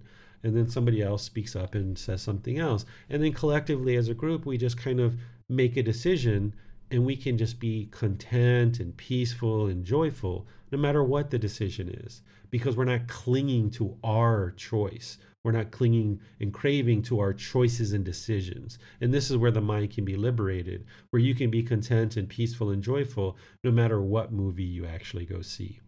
And conversely, if we have this craving and clinging and we get angry because the group picks Superwoman, now we start having bitterness and hostility towards this group of people. This is where the mind becomes unskillful and we drive people away from us, or we push people away from us with this aggressiveness and bitterness. So you can get liberated from this and eliminate discontentedness by eliminating the craving and clinging towards form, feeling, perception, volitional formation, and consciousness. What questions do you guys have on these? No questions at this time, sir. All right, so let's go to chapter 127. Thank you, sir. Jan, would you please read chapter 127 for us? Yes, thank you, Rick. The elimination of the five aggregates is the elimination of discontentedness. Monks, the elimination, subsiding, and passing away of form, of feeling, of perception, of volitional formations, of consciousness is the elimination of discontentedness, the subsiding of disease, the passing away of aging and death. Monks, when a monk is practicing in accordance with the teachings, this is what accords with the teachings. He should reside engrossed in fading away of strong feelings towards form, feeling, perception, volitional formations, and consciousness. One who resides engrossed in fading away of strong feelings towards form, feeling, perception, volitional formations, and consciousness fully understands form, feeling, perception, volitional formations, and consciousness. One who fully understands form, feeling, perception, volitional formations, and consciousness is freed from form, feeling, perception, volitional formations, and consciousness. He is freed from birth, aging and death, freed from sorrow, grief, pain, displeasure and despair, freed from discontentedness, I say. Monks, when a monk is practicing in accordance with the teachings, this is what accords with the teachings. He should reside reflecting on impermanence in form, feeling, perception, volitional formations, and consciousness. One who resides reflecting on impermanence in form, feeling, perception, volitional formations, and consciousness fully understands form, feeling, perception, volitional formations, and consciousness. One who fully understands form, feeling, perception, volitional formations, and consciousness is freed from form, feeling, perception, volitional formations, and consciousness. He is freed from birth, aging, and death, freed from sorrow, grief, pain, displeasure, and despair, freed from discontentedness, I say. Monks, when a monk is practicing in accordance with the teachings, this is what accords with the teachings. He should reside reflecting on discontentedness in form, feeling, perception, volitional formations, and consciousness. I wonder if someone else could read. My throat is quite dry and I'm going to cough quite a bit. Thank you. One who resides reflecting on discontentedness in form, feeling, perception, volitional formations, and consciousness fully understands form, feeling, perception, volitional formations, and consciousness. One who fully understands form, feeling, perception, volitional formations, and consciousness is freed from form, feeling, perception, volitional formations, and consciousness. He is freed from birth, aging, and death, freed from sorrow, grief, pain, displeasure, and despair, freed from discontentedness, I say. Monks, when a monk is practicing in accordance with the teachings, this is what accords with the teachings. He should reside reflecting on non-self in form, feeling, perception, volitional formations, and consciousness. One who resides reflecting on non-self in form, feeling, perception, volitional formations, and consciousness fully understands these things. One who fully understands form, feeling, perception, volitional formations, and consciousness is freed from them. He is freed from birth, aging, and death, freed from sorrow, grief, pain, displeasure, and despair, freed from discontentedness, I say. All right. Thank you, Jan and Rick. So here, prior to this, remember the Buddha introduced the five aggregates, right? And he's saying this is what makes a living being is these five aggregates: form, feeling, perceptions, volitional formations or choices and decisions, and consciousness. But in order to eliminate discontentedness in this disease, right? The Buddha is talking about discontentedness as a disease. This is where some people refer to the Buddha almost like a doctor, because his teachings are a prescription for this disease of discontentedness so that we can eliminate it, right? Just like there's symptoms, which is the disease or the discontentedness, and then there's this prescription or this antidote, which is his teachings. He's saying, as he goes through here, that the five aggregates are impermanent, right? And understanding that deeply, that the five aggregates are impermanent. And we just saw that with Jan, right? The physical form, she could speak, she could talk, and she was able to read, but the physical form was impermanent. She was getting some scratchiness in her throat and she started coughing, and it's impermanent that Jan's reading because of this physical form is impermanent. This is where you can independently observe the truth for yourself, that these things are 100% true that the Buddha is talking about. So rather than Jan clinging to her decision or her volitional formation to read, she's like, you know what, let me just let this go and offer for somebody else to potentially read, right? And then the mind can reside peaceful because I understand this physical form is impermanent. I can't cling to it. And if I cling to it, expecting it to always be permanent, then there's going to be discontentedness. So this is where you can let go. So deeply soaking into the mind the understanding that these five aggregates are all impermanent, and developing that really deeply in the mind. And that if clinging to those five aggregates, it's going to experience discontentedness. Through clinging to any of these five aggregates, the mind's going to experience discontentedness. And then understanding that none of these five aggregates are the self. So while these five aggregates makes a living being, none of these are the self. So this physical form is not who you are as a person. The feelings that you experience in the mind is not who you are. The perceptions, the beliefs and opinions and views about the world around you, that's not who you are. The choices and decisions that you're making now or that you've made in the past, that's not who you are as a person. This is where I say that, I might disagree with somebody's decisions, but I can love the person, right? Because somebody's choices and decisions aren't who they are as a person. And then this consciousness is not who you are. This mind is not who you are. Essentially, what he's doing is he's connecting the three universal truths to the five aggregates. And in order to get to the first stage of enlightenment, a practitioner would need to understand these five aggregates, and that the elimination of discontentedness comes through the elimination of craving and clinging to these five aggregates. And ultimately understanding that they're impermanent, so why should I cling to them? Because I'm just setting myself up to fail if I cling to these impermanent things, because it's only a matter of time before they fade away or no longer exist. What questions do you guys have on this chapter? Miranda, do you have any questions? Yes, sir. On YouTube, Chris Rice asks, what does it mean that the elimination of choices and decisions is the elimination of discontentedness?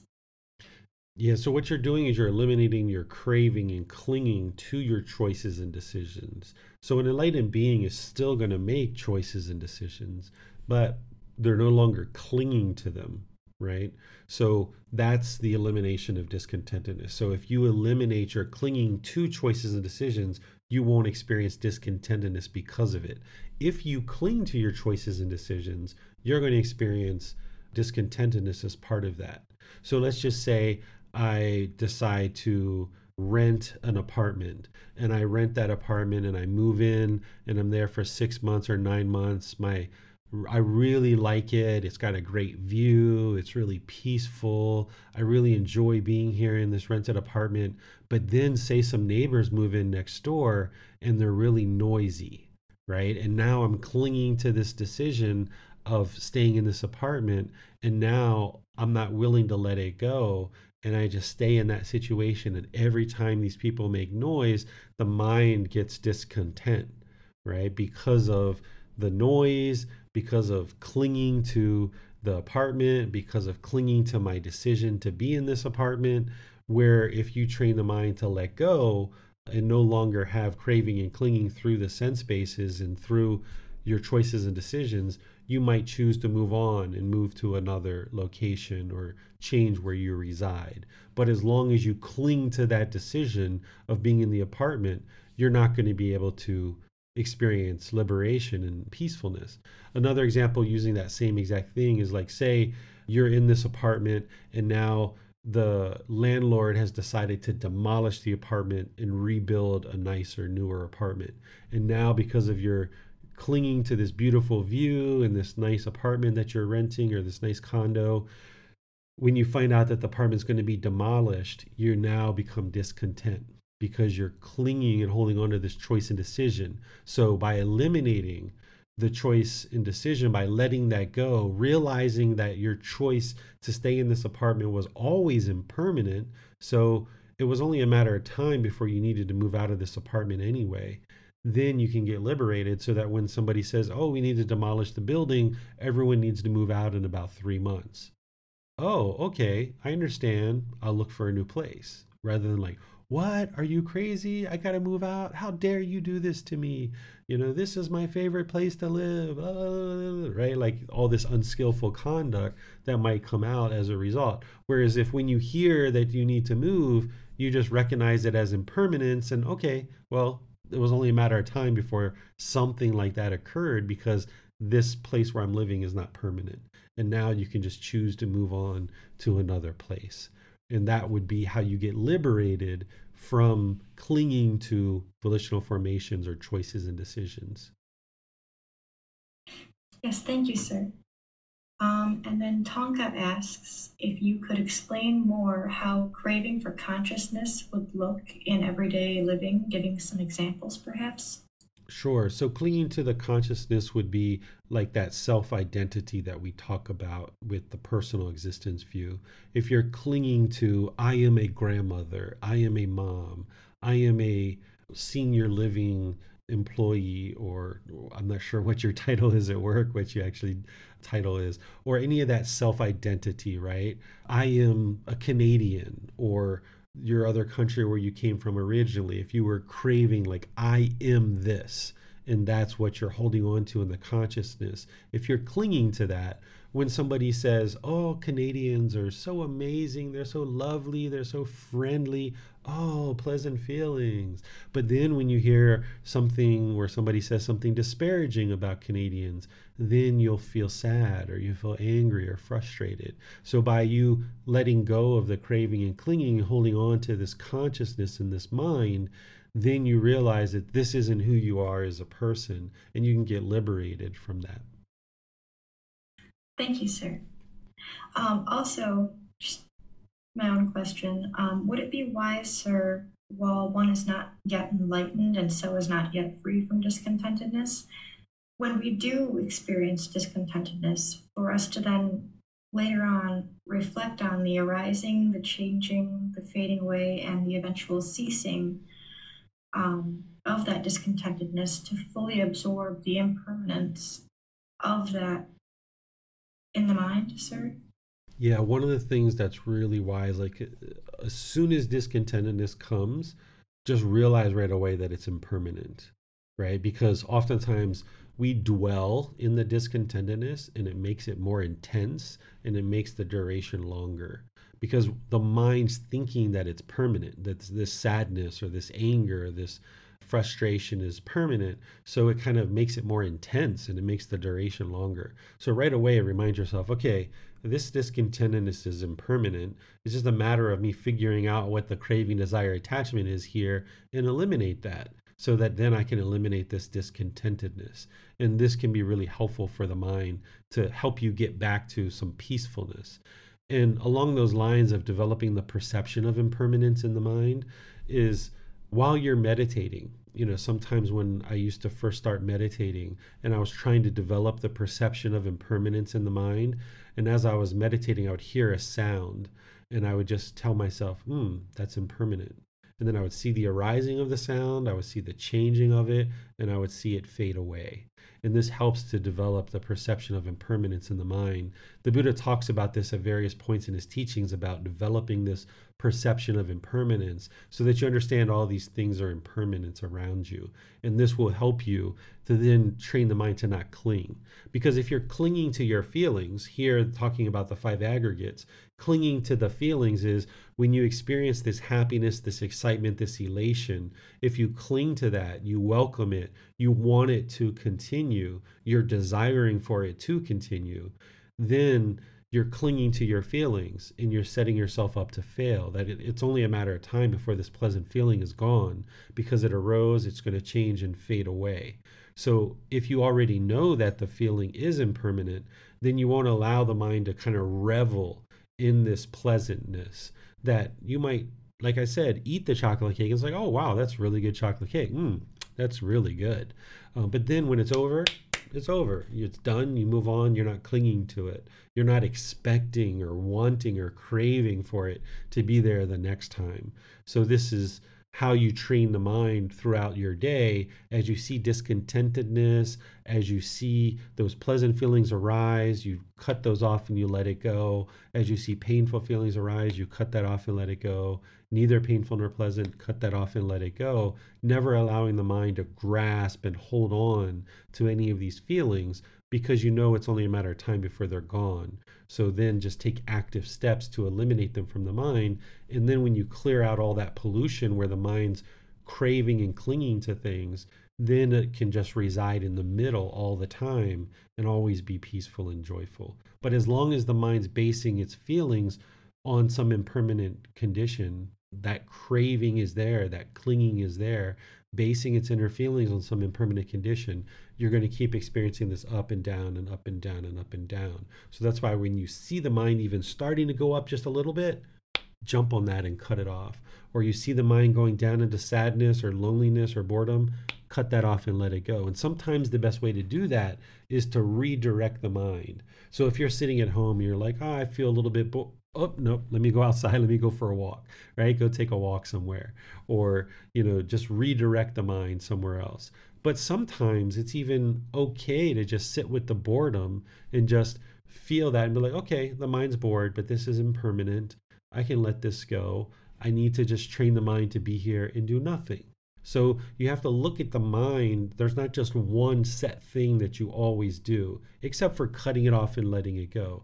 In some situations, you might redirect the mind by going out for a bike ride or a walk or something like that. In other situations, it might be wise to sit there and just allow the mind to understand that it's bored and actively work to cut that off and not expect to always be involved in something.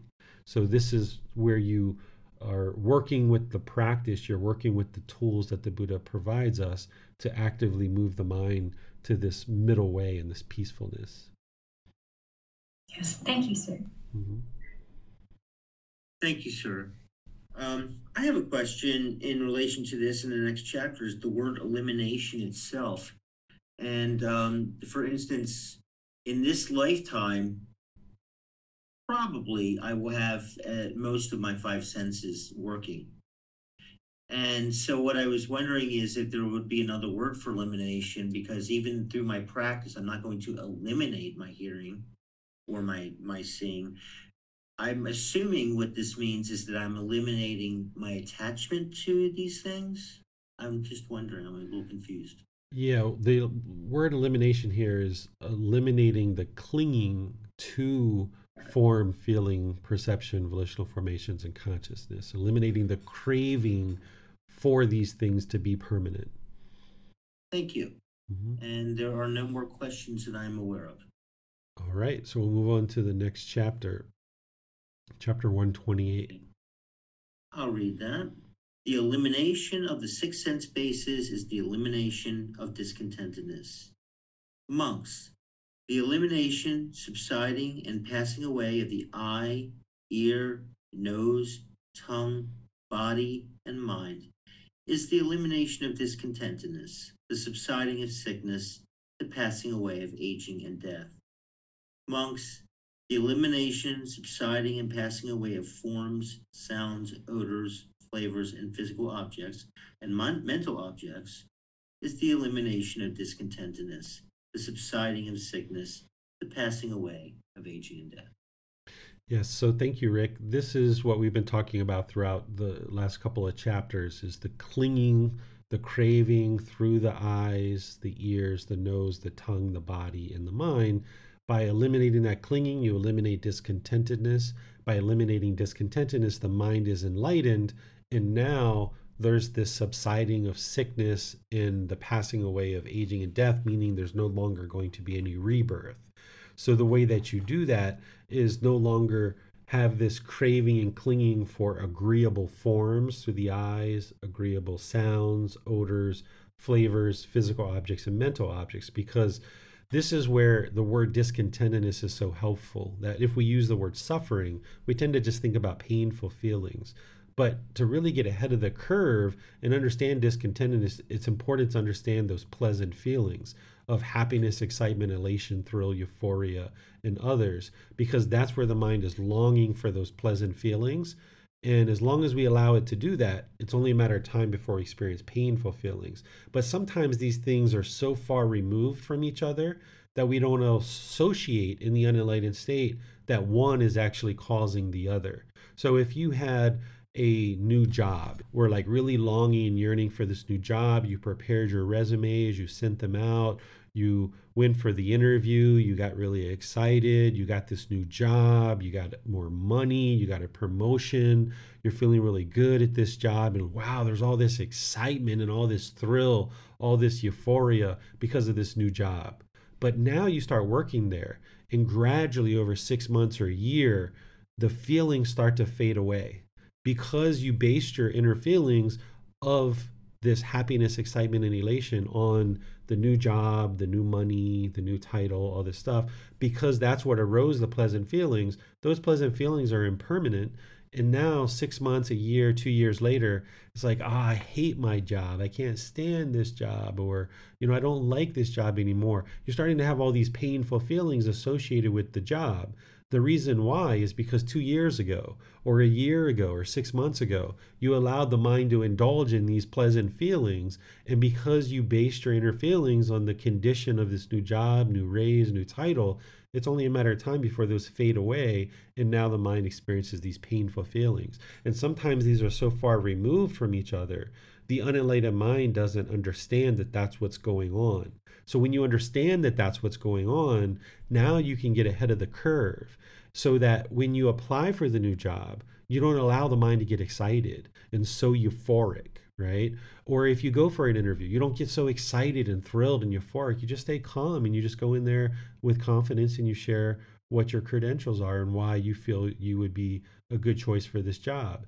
And then when you get the job, you don't get excited and euphoric. It's like, all right, great, I got this new job. This is wonderful. But you already know that this new job is impermanent. So you just do the job, you do it well, and you apply your effort and energy to performing well, but you don't allow the mind to revel in those pleasant feelings. So therefore, you can have this long-term benefit of being in this job because you're not going to experience the painful feelings associated with it because you never allowed the mind to experience the pleasant feelings.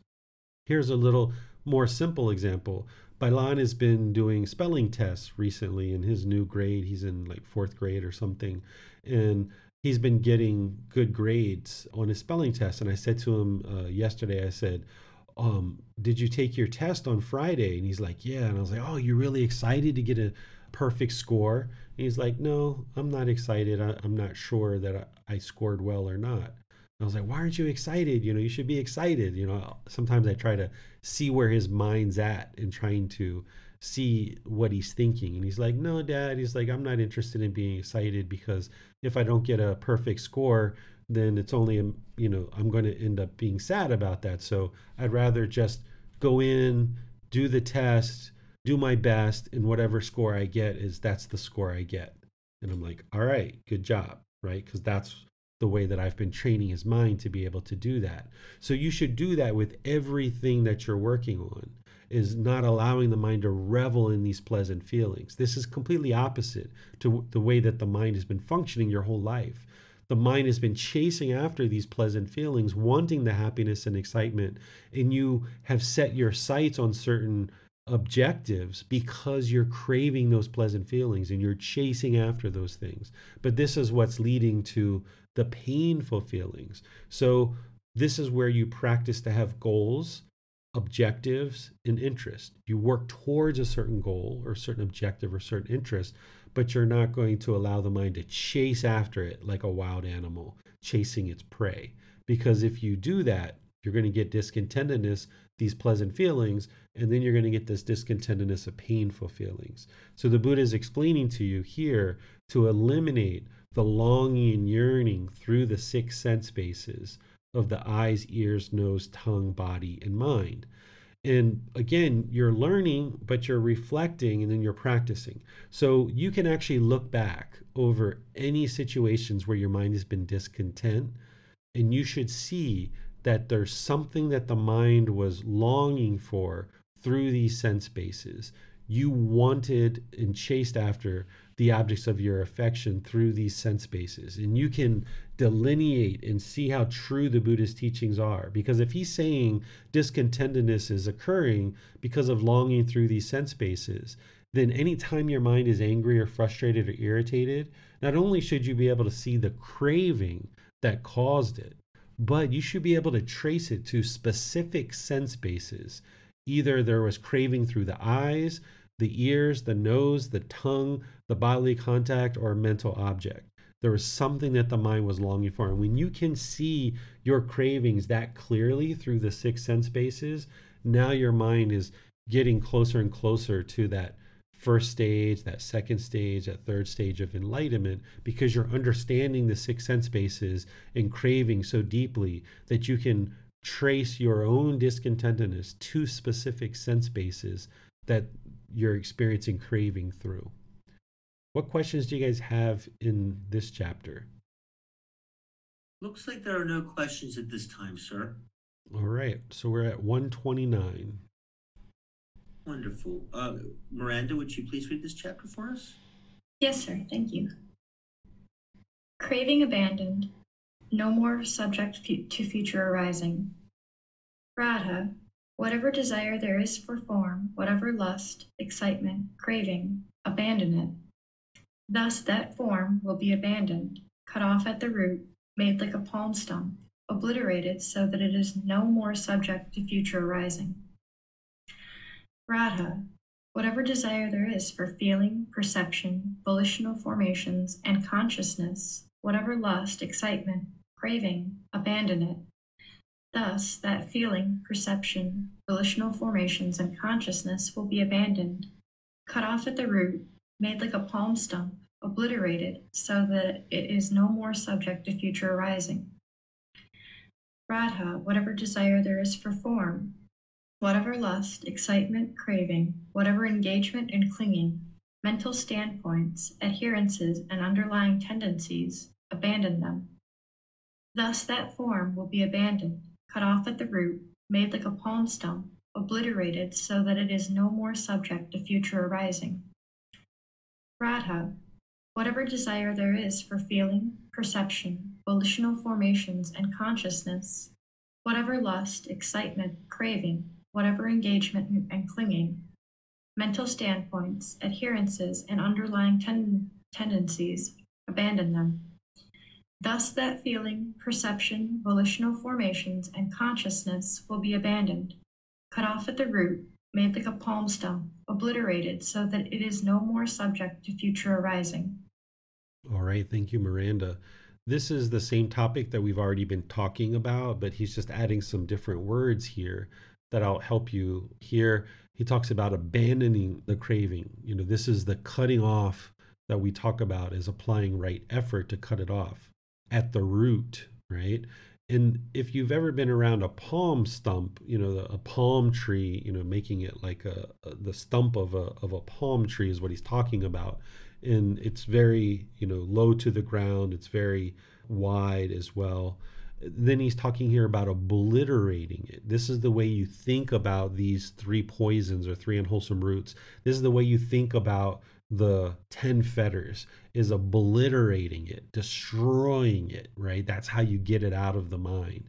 Another way to think about it is like if you had a wet rag and you're just wringing the rag out and get every last little drop of central desire out of the mind, for example, or every little drop of conceit out of the mind. Don't allow there to be any residual conceit or any residual central desire. It's like stomping on it and just obliterating it with your foot. And that's what the Buddha is explaining here, is to obliterate the craving for form, feeling, perception, volitional formations, and consciousness. Don't allow it to even reside in the mind, just a small tinge, not even a small little residual amount, because you can get to the point where you've made so much progress with the enlightened mind and getting close to enlightenment where you're not really experiencing any significant discontentedness. You're just experiencing a little bit of ickiness here and there, right? Just here and there, maybe once every 3 months, once every 6 months, there's just a little bit of ickiness. This is because there's still residual craving in the mind. The mind's not yet enlightened. And in this situation, the mind can become fairly complacent because it's not a big deal. It's just a little bit of ickiness. You experience it for 30 seconds or a minute, and then it's over with. But that's still craving that's producing that little bit of discontentedness. So what you need to do is obliterate it, destroy it.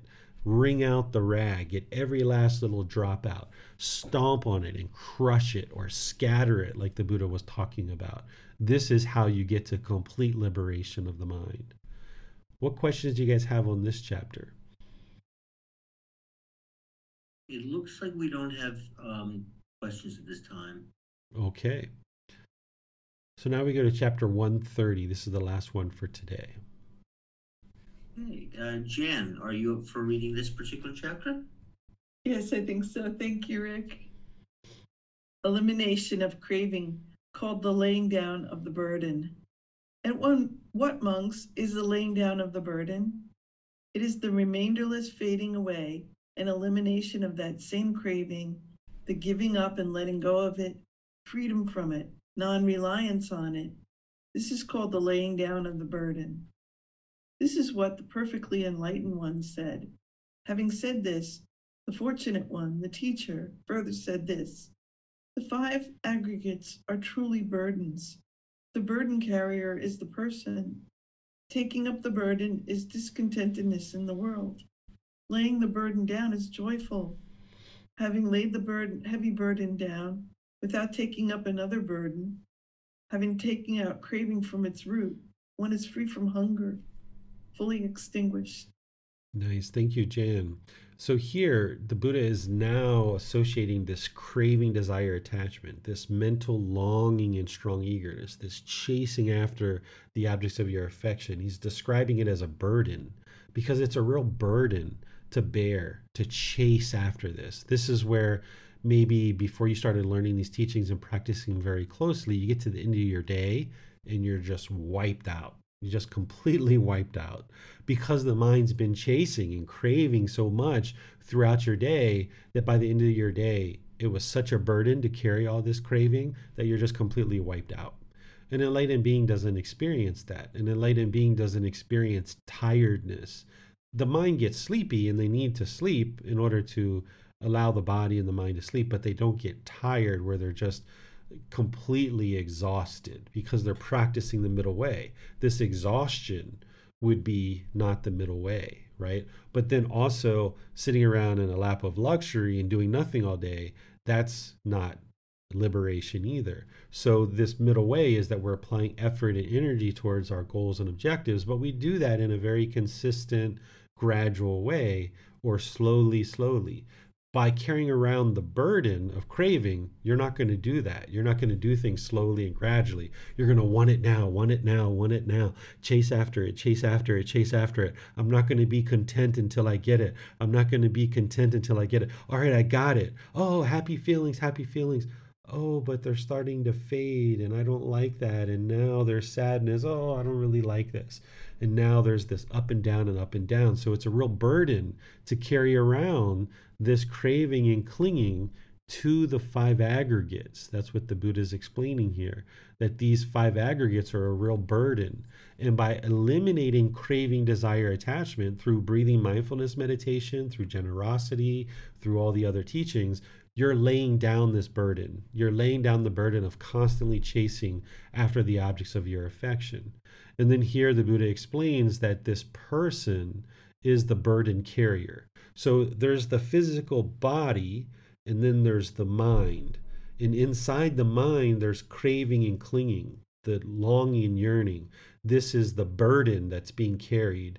The connection of the body and the mind coming together, this is the person who's now carrying this burden that's in the mind, right? So that's what he's describing here. Taking up the burden is discontentedness. If you pick up craving, desire, attachment, if you allow the mind to hold on and cling, you're picking up the burden. So if you're meeting a new friend and you feel the mind like, oh, I want this person's phone number, I want to see them tomorrow, you feel the mind longing and yearning and jumping forward, you're picking up the burden. You're starting to carry this burden. Or if you are longing, yearning for anything, you're picking up this burden. You're taking up the burden, and it's going to experience discontentedness. But by laying down the burden of craving, desire, attachment, now this is joyful because the mind can be liberated. Sometimes when the mind eliminates these cravings, you can actually feel them get eliminated from the mind. The Buddha calls this maturing in release, where you've accumulated the benefits of your practice so well that eventually you get to the point where it matures and accumulates the benefits, and now it releases.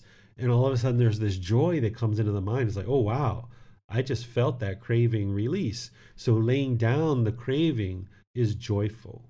And then the Buddha describes the rest of it here where he says, okay, one who is free from hunger, meaning not literally food, because you need food, but this unquenchable thirst of chasing after the objects of your affection. That's what he's talking about. This craving, this hunger, this chasing after the objects of your affection. When one is free from this hunger or this craving, then the mind is fully extinguished discontentedness. By getting rid of the craving, desire, attachment from its root, obliterating it, destroying it, wringing out that rag. Now the mind is no longer longing and yearning through these sense bases. It's no longer clinging and craving, holding on to these five aggregates. Now the mind is liberated. It's fully extinguished. It will no longer experience any discontentedness, and it will no longer experience any rebirth. What questions do you guys have on this chapter? Miranda, are you able to take it, or would you like me to? Yes, sir, I can get these two. Okay.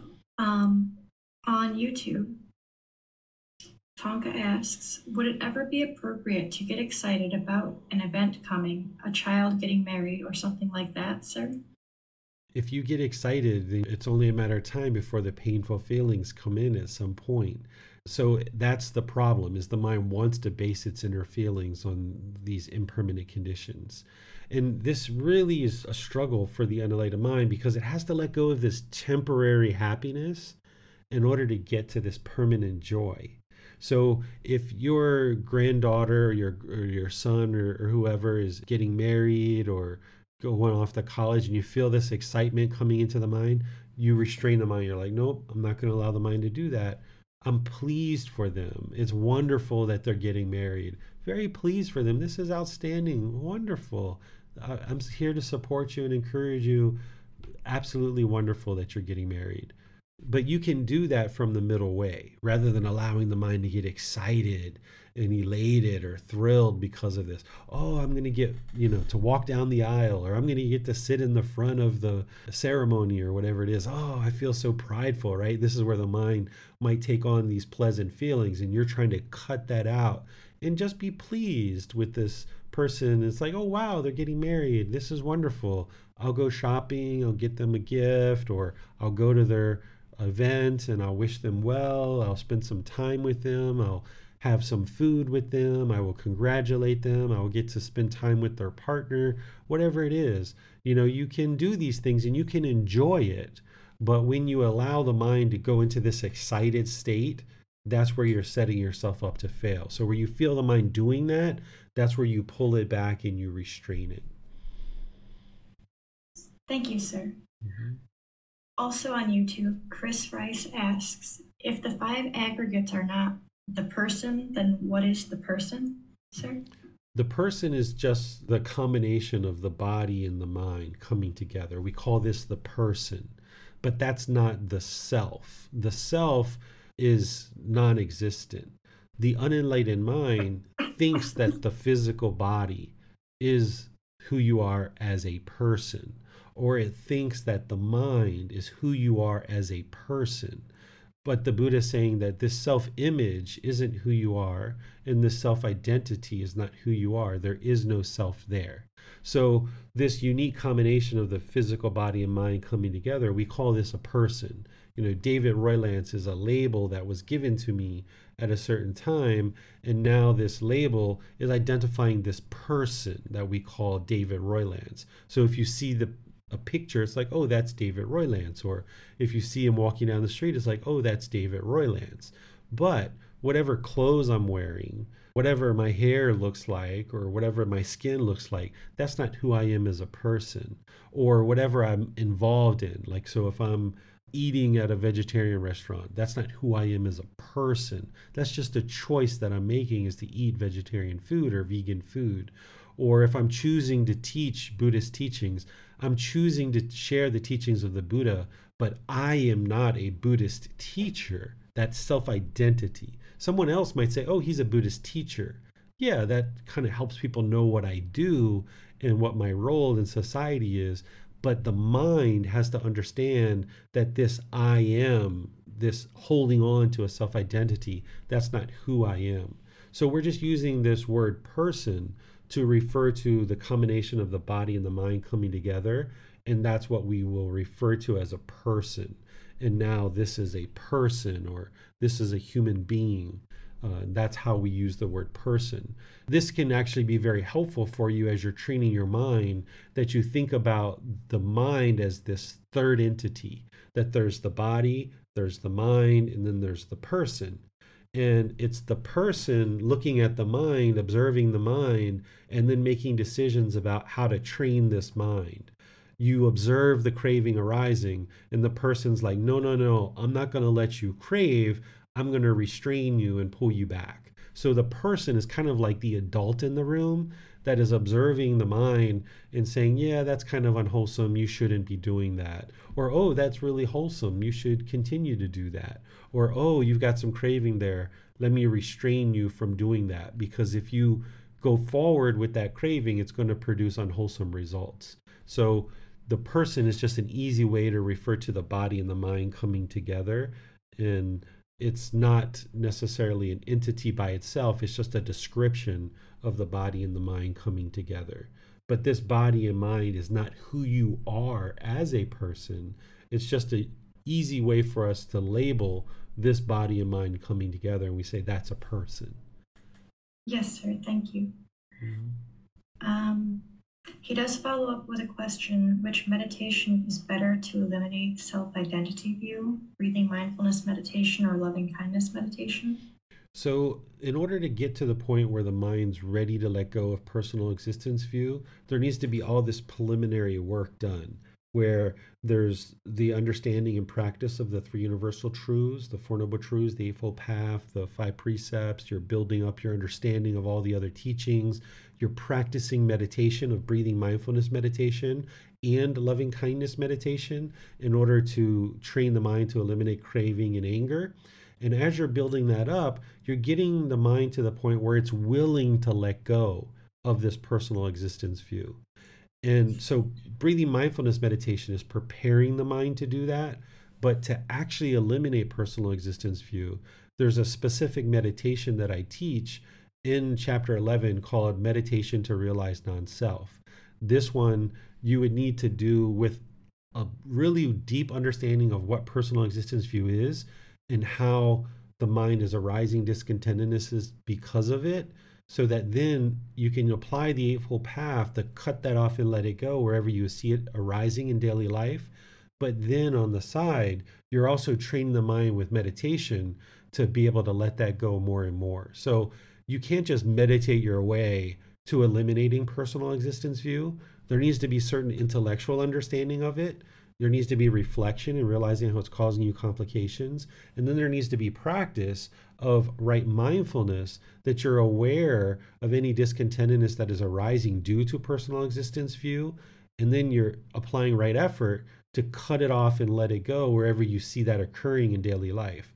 But then on the side, you're doing this training with the meditation to also help you as well. So all of these things are culminating together and helping you to progress to the elimination of personal existence view. So it's not that breathing mindfulness meditation and loving kindness is leading to the elimination of personal existence view. All of these things are leading to the elimination of the 10 fetters, but there's specific things that you're doing as part of the totality of your practice that is leading to your ability to eliminate personal existence view. And you need to accumulate enough benefits of the core practice of the Eightfold Path to prepare the mind to be willing to let go of personal existence view. And you can't meditate your way to the elimination of personal existence view. There needs to be that intellectual understanding, that reflection, and then the practice where you're practicing mindfulness, applying right effort, cutting that off whenever you see discontentedness arising related to personal existence view. And then just on the side, you might be practicing some of that meditation to realize non-self. Okay, and we have two more questions from Chris. Let me just go up a little bit here. So Chris asks two questions. One is, I understand that practitioners want to build up to meditating 2 or 3 times a day, 30 plus minutes each. But is there a higher amount of time to work toward per day, meditation-wise? It's up to each individual practitioner. I suggest that you work up to a minimum of 30 minutes per session, because that's where you're going to see the most benefits. When you're doing 5 or 10 minutes, it's not like it's unbeneficial. It's certainly beneficial. And early in practice, that just might be where you are. But as you get closer and closer to 30 minutes or more, that's where you're going to notice the most benefits. So I say 30 minutes or more because it's up to your personal choice what you would like to do. But that's where you see the most benefits is 2 to 3 sessions a day, 30 minutes or more. Okay, thank you, sir. And the second question is from Chris on YouTube is, does an enlightened person still enjoy food that tastes good? And if so, how is his enjoyment or dispassion toward good tasting food different from an unenlightened person's? Yes, an enlightened being knows when they're eating food that it tastes good, that it's enjoyable, like, wow, this really is good tasting food. But their mind doesn't cling to that. That doesn't allow pleasant feelings to rise in the mind. So an enlightened being, as they're eating that chocolate cake, it's like, oh, wow, this is some really good chocolate cake. But then when it's done and it's over with, and they move on. Where an unenlightened being might be eating the chocolate cake like, oh, this is my last bite. Oh my goodness, it's so good. Oh, I can't wait to come back next week and get this chocolate cake again. I just can't wait to come back, right? This is the longing and yearning. I just can't wait to come back and get some chocolate cake, right? So that's because the mind, when they're eating it, they're allowing those pleasant feelings to arise, and they're now clinging to those pleasant feelings, wanting those pleasant feelings to persist and last. Where an enlightened being, as they're eating the chocolate cake, they already know that it's impermanent. They're not going to allow pleasant feelings to arise, but they're going to know that it tastes good, and they're going to enjoy it while they're eating it. But then when it's done and it's over. And if I come back next week and happen to have that same chocolate cake, fine. But the mind's not reliant on it, using some of the language from the discourses today. The mind isn't reliant on this chocolate cake in order for it to enjoy life. An enlightened being is just going to be enjoying life all the time. Whether you have chocolate cake or not, you can still enjoy life. Thank you, sir. It appears that there are no more questions at this time. All right. Well, I'll just end by thanking all of you for joining for today's class. I see we went a little bit over as we get into the detail of the teachings, which is fine. We typically will teach for just 2 hours, but sometimes we'll go a little bit over. Sometimes we're a little bit short. So thank you guys for learning and understanding these teachings. Next week, on the Saturday that we're doing the Pali Canon English Study Group, we're going to do the next 10 chapters. So chapters 131 to 140 is where we'll be in our class next week. Tomorrow in the group learning program, we're going to be in chapter 21 of volume 1. This is titled Do No Harm, What is the Future of Our Planet? And we're going to be having a discussion around this in our group learning program. And then on Wednesday, we're going to be doing breathing mindfulness meditation together. So you're welcome and invited to attend any and all of these classes. Have a very lovely and wonderful rest of your day. We'll see you next time. Sawadee khap. Thank you for listening to this podcast. To provide support for this podcast, visit patreon.com/support Buddha. To access more teachings, visit buddhadailywisdom.com. There, you will discover a full range of courses, retreats, and online resources to assist you on the path to enlightenment. Remember to establish a daily, consistent meditation practice, along with learning and practicing these teachings. A well-developed meditation practice is the foundation in which to train the mind to attain enlightenment.